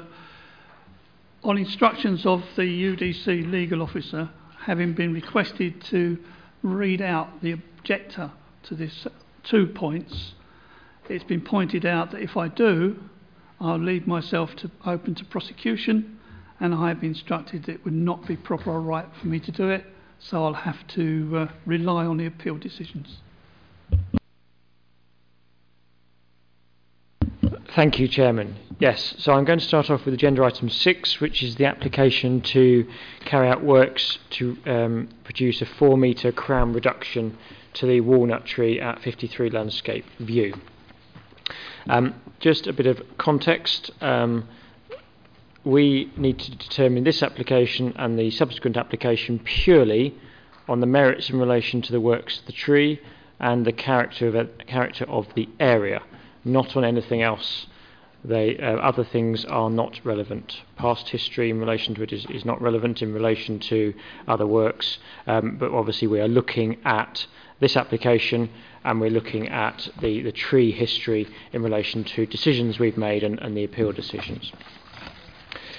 On this application, the 2 applications, along with others at the moment, Essex County Council arboriculturalists are being employed by the council to carry out site visits, and it just happens that they did this as well. So the report, while it's in my name, the report and the recommendation has come from Essex County Council Place Services, the arboriculturalist employed by them, because we've retained them for additional resources at present.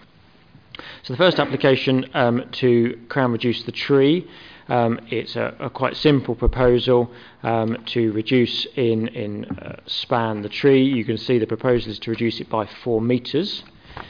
However, if you turn to the situation, paragraph 7 onwards, you can see the assessment carried out by the Essex arboriculturalist.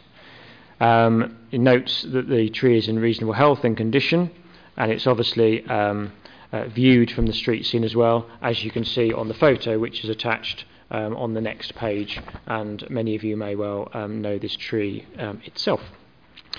It is a mature walnut tree of significant proportions, but it is a prominent visual feature and of high amenity value.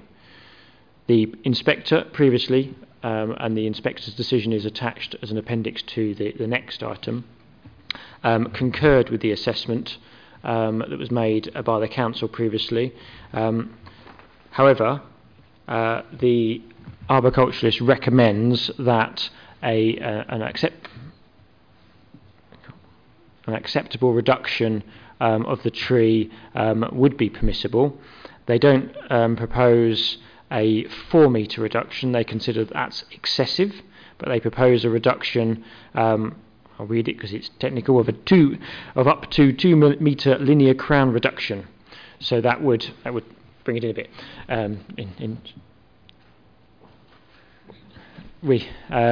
To reduce the tree and bring it in a bit, and that would help to go some way to doing what the applicant wishes to do, but is the balance that the arboriculturist wishes to suggest in relation to these works.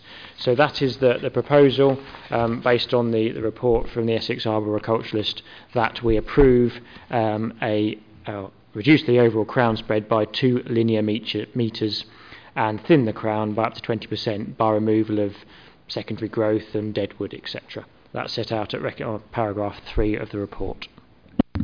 Thank you very much. Hold on a moment. Now, we have had an application from Councillor Knight to speak on this. I'm not sure whether there's an objector or otherwise, but given she is not the local candidate, I would decline that application. We have also, however, the applicant has a statement to be read out, which Adam, are you doing it? Okay, right. Dear members of the Planning Committee, I wish to explain my applications and the history preceding them, and to that end I ask for this letter to be read out to you. However, before I we were told that history wasn't to be given out, so why are we giving out history? If it's good enough for the objectors, it's good enough for the applicant. If one is allowed, both should be allowed. We cannot limit what an applicant says. No. We do not we do not censor what people say. They may come and say what they like, provided it's not abusive, obviously.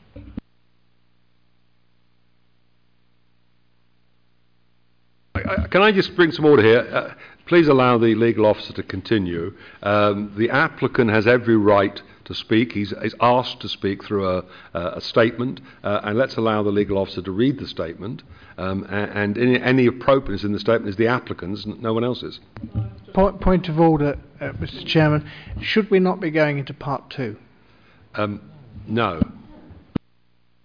A point of order, Chairman, that if it's read out, if it affects the integrity of the objector, then I reserve the right, as in law, to respond.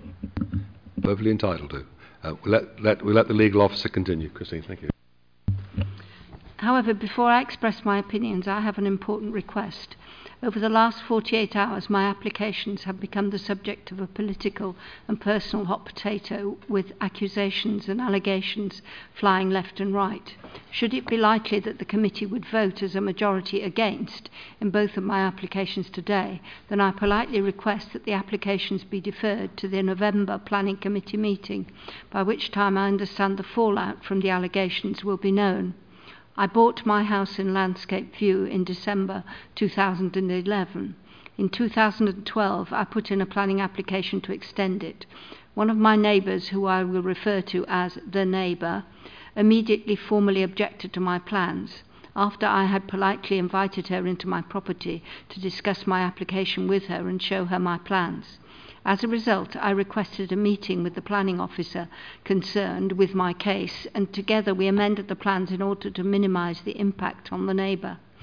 These amended plans came to committee in September 2012 and were passed in spite of continued opposition only from the neighbour. Since that time, the neighbour has requested a party wall agreement. I have had letters from Snow Walker surveyors on her behalf, advising me that such an agreement would be at my own cost of approximately £12,000 and would delay me for several months. I don't know if that is a true amount, but I took it at face value. I have not yet, therefore, started building, and that is nothing to do with the tree. I would like a friendly relationship with the neighbour, but that looks unlikely. Continue, please. Please. Please excuse me if you are wondering what the relevance is until now. I was granted planning permission to extend my house in September 2012. Previous to that, in the summer of 2012, I approached the neighbour with a request to be able to enter her garden sometime in the near future, as I wished to be able to prune the walnut tree and to clear away the prunings. It was about 9 a.m. the same morning when she told me on her doorstep that there wouldn't be any problem and she had no objection.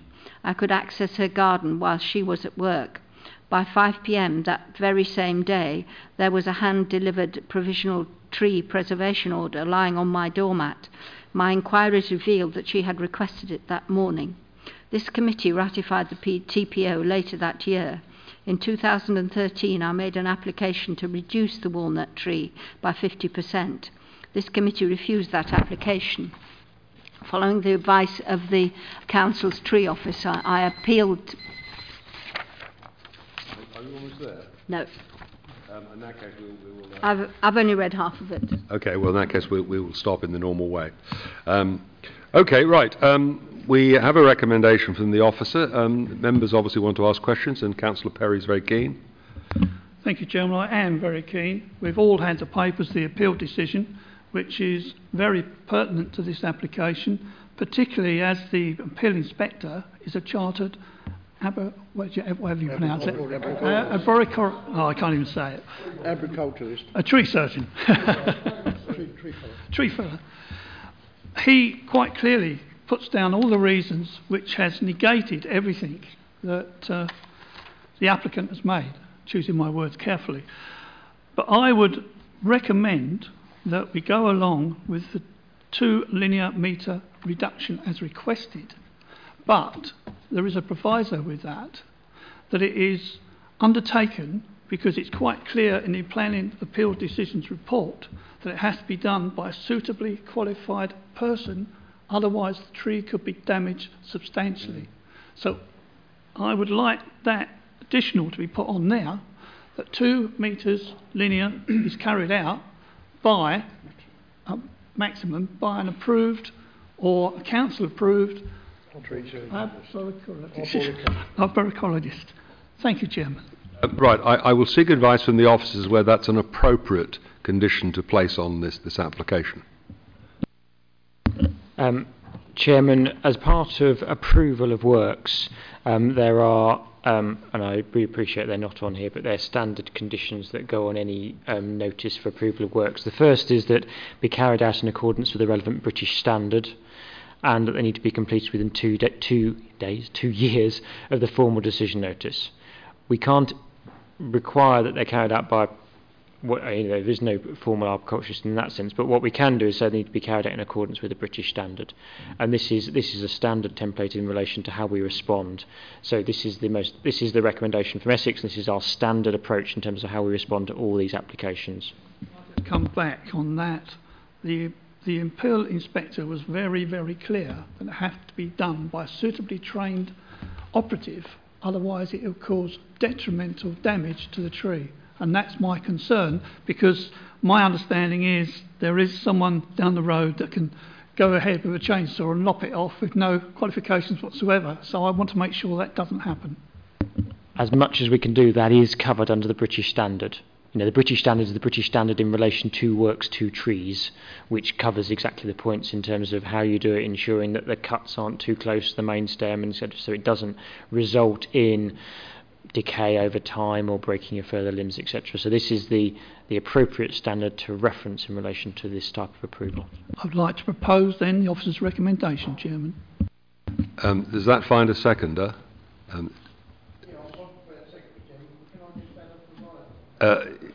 Yes.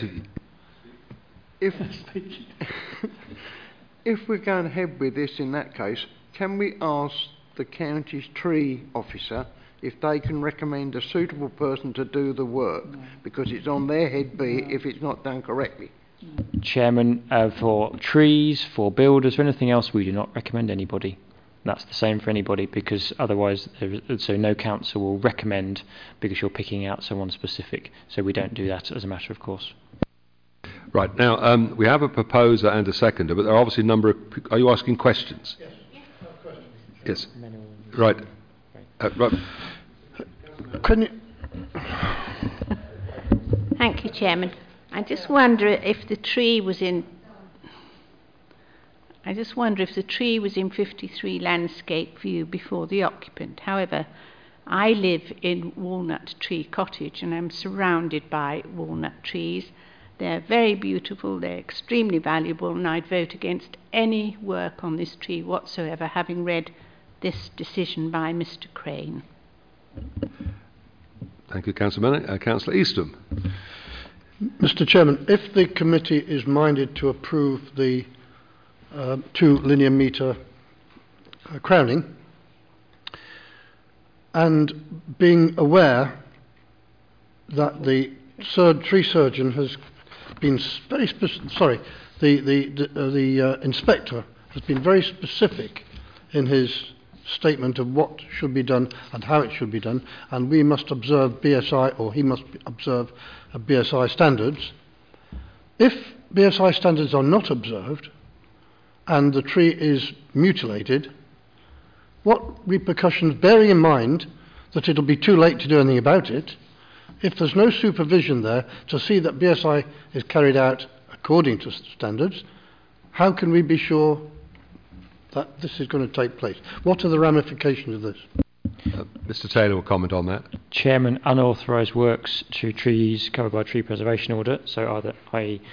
works not carried out in accordance with an approval, would be unlawful, and therefore you would go down that route in terms of any criminal proceedings approved necessary.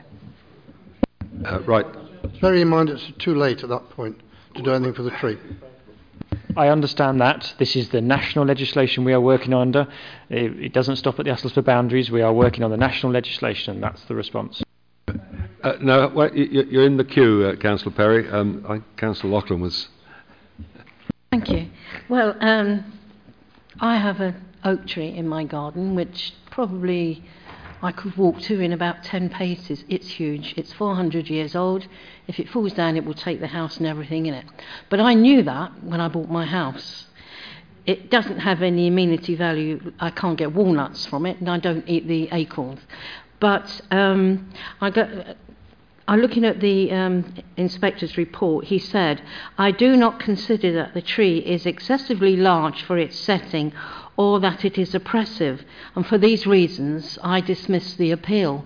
So I can't, if it isn't oppressive and it's not excessively large, why are we saying that we will allow it 2 metres to be taken off of it? Is it going to be the top or is it going to be the bottom? Because I can't. It's the whole caboodle, is it? Oh, right. Well, well, I don't know. I can't. I've looked through this. I've tried to be objective, but I can't find any reason for this to be allowed to happen.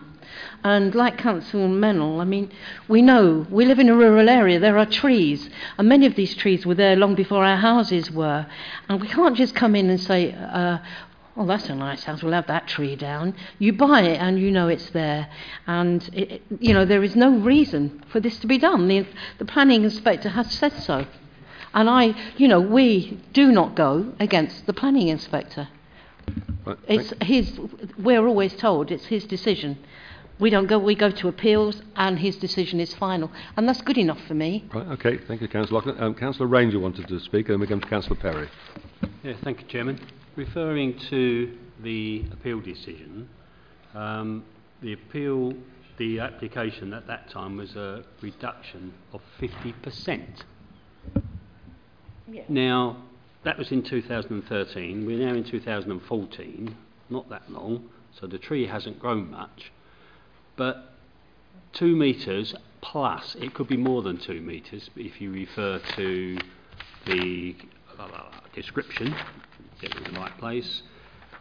2 metres using the nearest suitable secondary growth point or previous pruning points, whichever is the greater. But anyway, you're taking off 4 metres of the spread, 2 metres either side.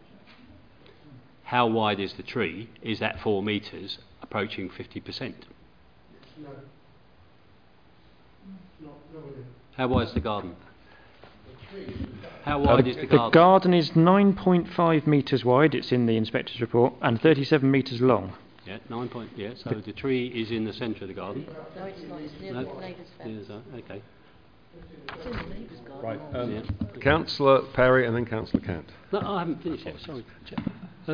Chairman, sorry, I was... Oh, I see, we were just musing. Right, do continue then, yes. If that 4 metres, given the bare 4 metres, is approaching 50% of the tree girth, if you like, then we shouldn't be countenancing any reduction in line with the appeal.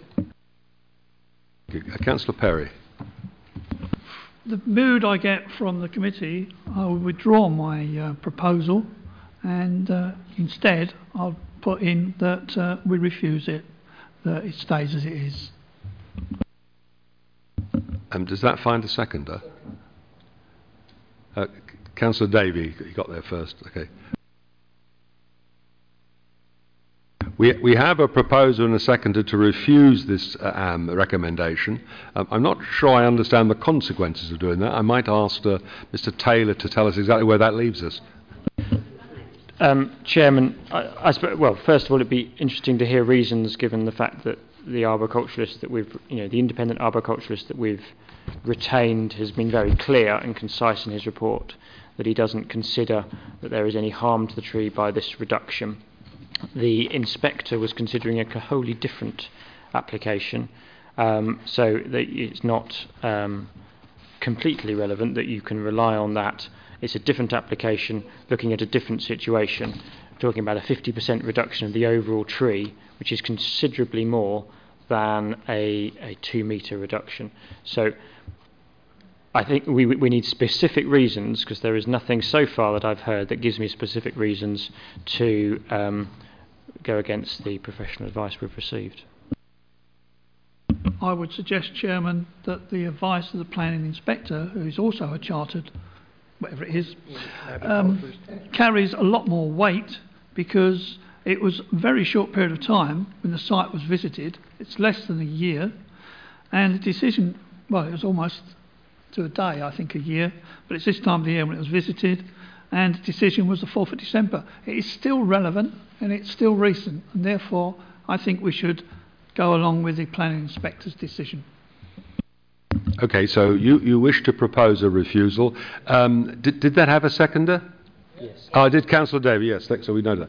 Okay, there were questions to be asked, Councillor Loughlin and Councillor Mackman. Thank you. Well, it's not a question, it's a statement. Although the previous application was different, it doesn't take away from the fact that the inspector said, and it doesn't matter how much, if he chops the whole thing down or, or expands it, it doesn't matter. He says, I do not consider that the tree is excessively large for its setting, or that it is oppressive. For these reasons, I dismiss the appeal. He didn't say anything about how much was being chopped down.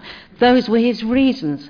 He didn't find it oppressive or unnecessarily large, and that was his decision, and that was his arboriculturalist's decision. Thanks, Councillor Mackman. Thank you very much, Chair. As I say, I've got limited sympathy for anybody that buys a house with a large tree in the garden, and then it comes as a surprise to them. I agree with Councillor Perry that all right, we've had professional advice from Essex County Council arboriculturists, but I think that the inspector trumps him. The short period of time since the inspector's decision tends me to indicate that we've got to go with it. We can't throw the inspector's decision back in his face. I mean, as Councillor Loughlin has read out, he didn't talk about size of reduction or anything like that. He said there was no need for a reduction, that the tree was not oppressive, and it was right for its place. Thank you. Councillor Kent. Thank you, Chairman. I can think of no other planning application where people have got so incredibly heated, and I can only assume it's because it's a fellow councillor. We have, on almost every other tree planning application we have had, we have taken the experts' advice, Essex County Council horticulturists in this case, and we have gone with it. We have gone with that advice. And I really don't understand. This is a very small garden. I know of at least 2 or 3 people in my garden, in my village, who have walnut trees, who have them regularly reduced in size, and the trees flourish and grow amazingly and produce fruit. I really don't understand what the problem is, and I couldn't possibly vote for refusal. I think Essex County Council's advice is reasonable. We're talking about reducing the tree by approximately 20%. I think we could, in fact, if Councillor Ranger thinks it's too much, we could actually reduce that so that it is only reduced by 20%, and I don't see a problem with that. Thank you, Councillor Kent. Councillor Manel, we are going to wind up very shortly. Yes, I'd like Councillor Kent to withdraw that comment, because I am very concerned about trees. I probably know more about walnut trees than anyone else in this room, and consequently I am very concerned about this tree, and always have been since the beginning of this, since it started, and I will probably be noted for voting against any tree work whenever it comes up at these committees. Right, Councillor Eastham, you're the last one. Let's. Thank you, Chairman. Let's make it short. It's Do a late we have hour. a copy? Well, sorry, can we have the withdrawal from that statement? Because I actually take umbrage to that. It's nothing to do with Councillor Kettridge being another councillor. I don't care if he's Uncle Tom Cobley and all. I'm voting on the tree, and I find that very offensive. I don't think that's inappropriate to ask the Councillor Kent. He's made a statement. I think we will move on. Councillor Eastham. Thank you, Chairman. Do we have a copy of the Essex Arboriculturalist report? Yes, it's the text it's there, but I've put it in there. So the text in here. In where? In your. Sorry, I'm just holding up my paper. The text in the report before you is the text in the arboriculturalist report, which I've got, and I've moved it into the committee report for you. That's the appeal decision report. No. The inspector's report. The committee report, agenda item 6, the recommendation is lifted word for word from the report I've received, and the situation is the same. Councillor, it's a what you have in front of you, agenda item 6, is a verbatim from the inspector's report. Essex County Council. Essex County Council's way. Yes, get my facts straight. Yes. Right, you're the proposer, were you not, Councillor Perry? So you have the last word. Thank you very much, Chairman. My last word is the tree needs protecting, and we fail quite often with development for extensions and houses where we don't protect the tree. It's a shame this doesn't have a no-dig area around it to protect it from further attack. Right, we've had a proposer and a seconder to refuse this application. We'll go to the vote. All those in favour, please show. 1, 2, 3, 4, 5, 6, 7, 8. Those against? 1, 2. Those abstaining? 2. 2. Right, the application is refused. We move on to UTT 142570, and I'm looking at Mr. Brown as the substitute. That's the second half. This is the second half, yes. which is agenda item 7, Chairman, 142749. I see, right. This is the application to fell the walnut tree in totality. Again, the report before you is based on the Essex County Council advice, and in this one I have appended the inspector's decision in relation to it, and the recommendation is that we refuse it. Does that have a seconder, Councillor Easton? I think we should give that to Councillor Manel. She deserves to be the seconder. The seconder, yes. Right, we have a proposer and a seconder for acceptance of the recommendation. Are there any questions? Then we will go to the vote. All those in favour of accepting the recommendation, please show. Right, the application.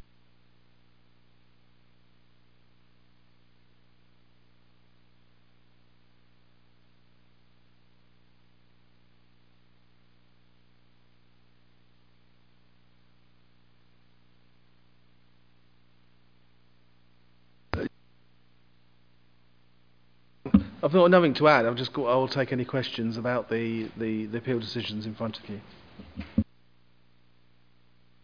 Are there any questions? That's quite normal.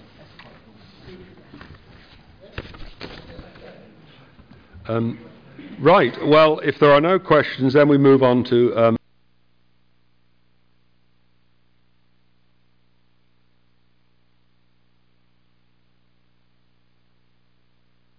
We do have a policy in this council for the number of speakers that was passed by full council. We're not adhering to it. Is there a reason why that is? Not that I'm aware of, but I will examine the matter with Democratic Services. It's on major applications, I'm advised. But I will actually... Councillor Davey, you don't want to go home either? No, I do. I'd just like to say I did have a word with Andrew earlier about the state of the projector. I do think it. We're not broadcasting at the moment, but you can use the stream.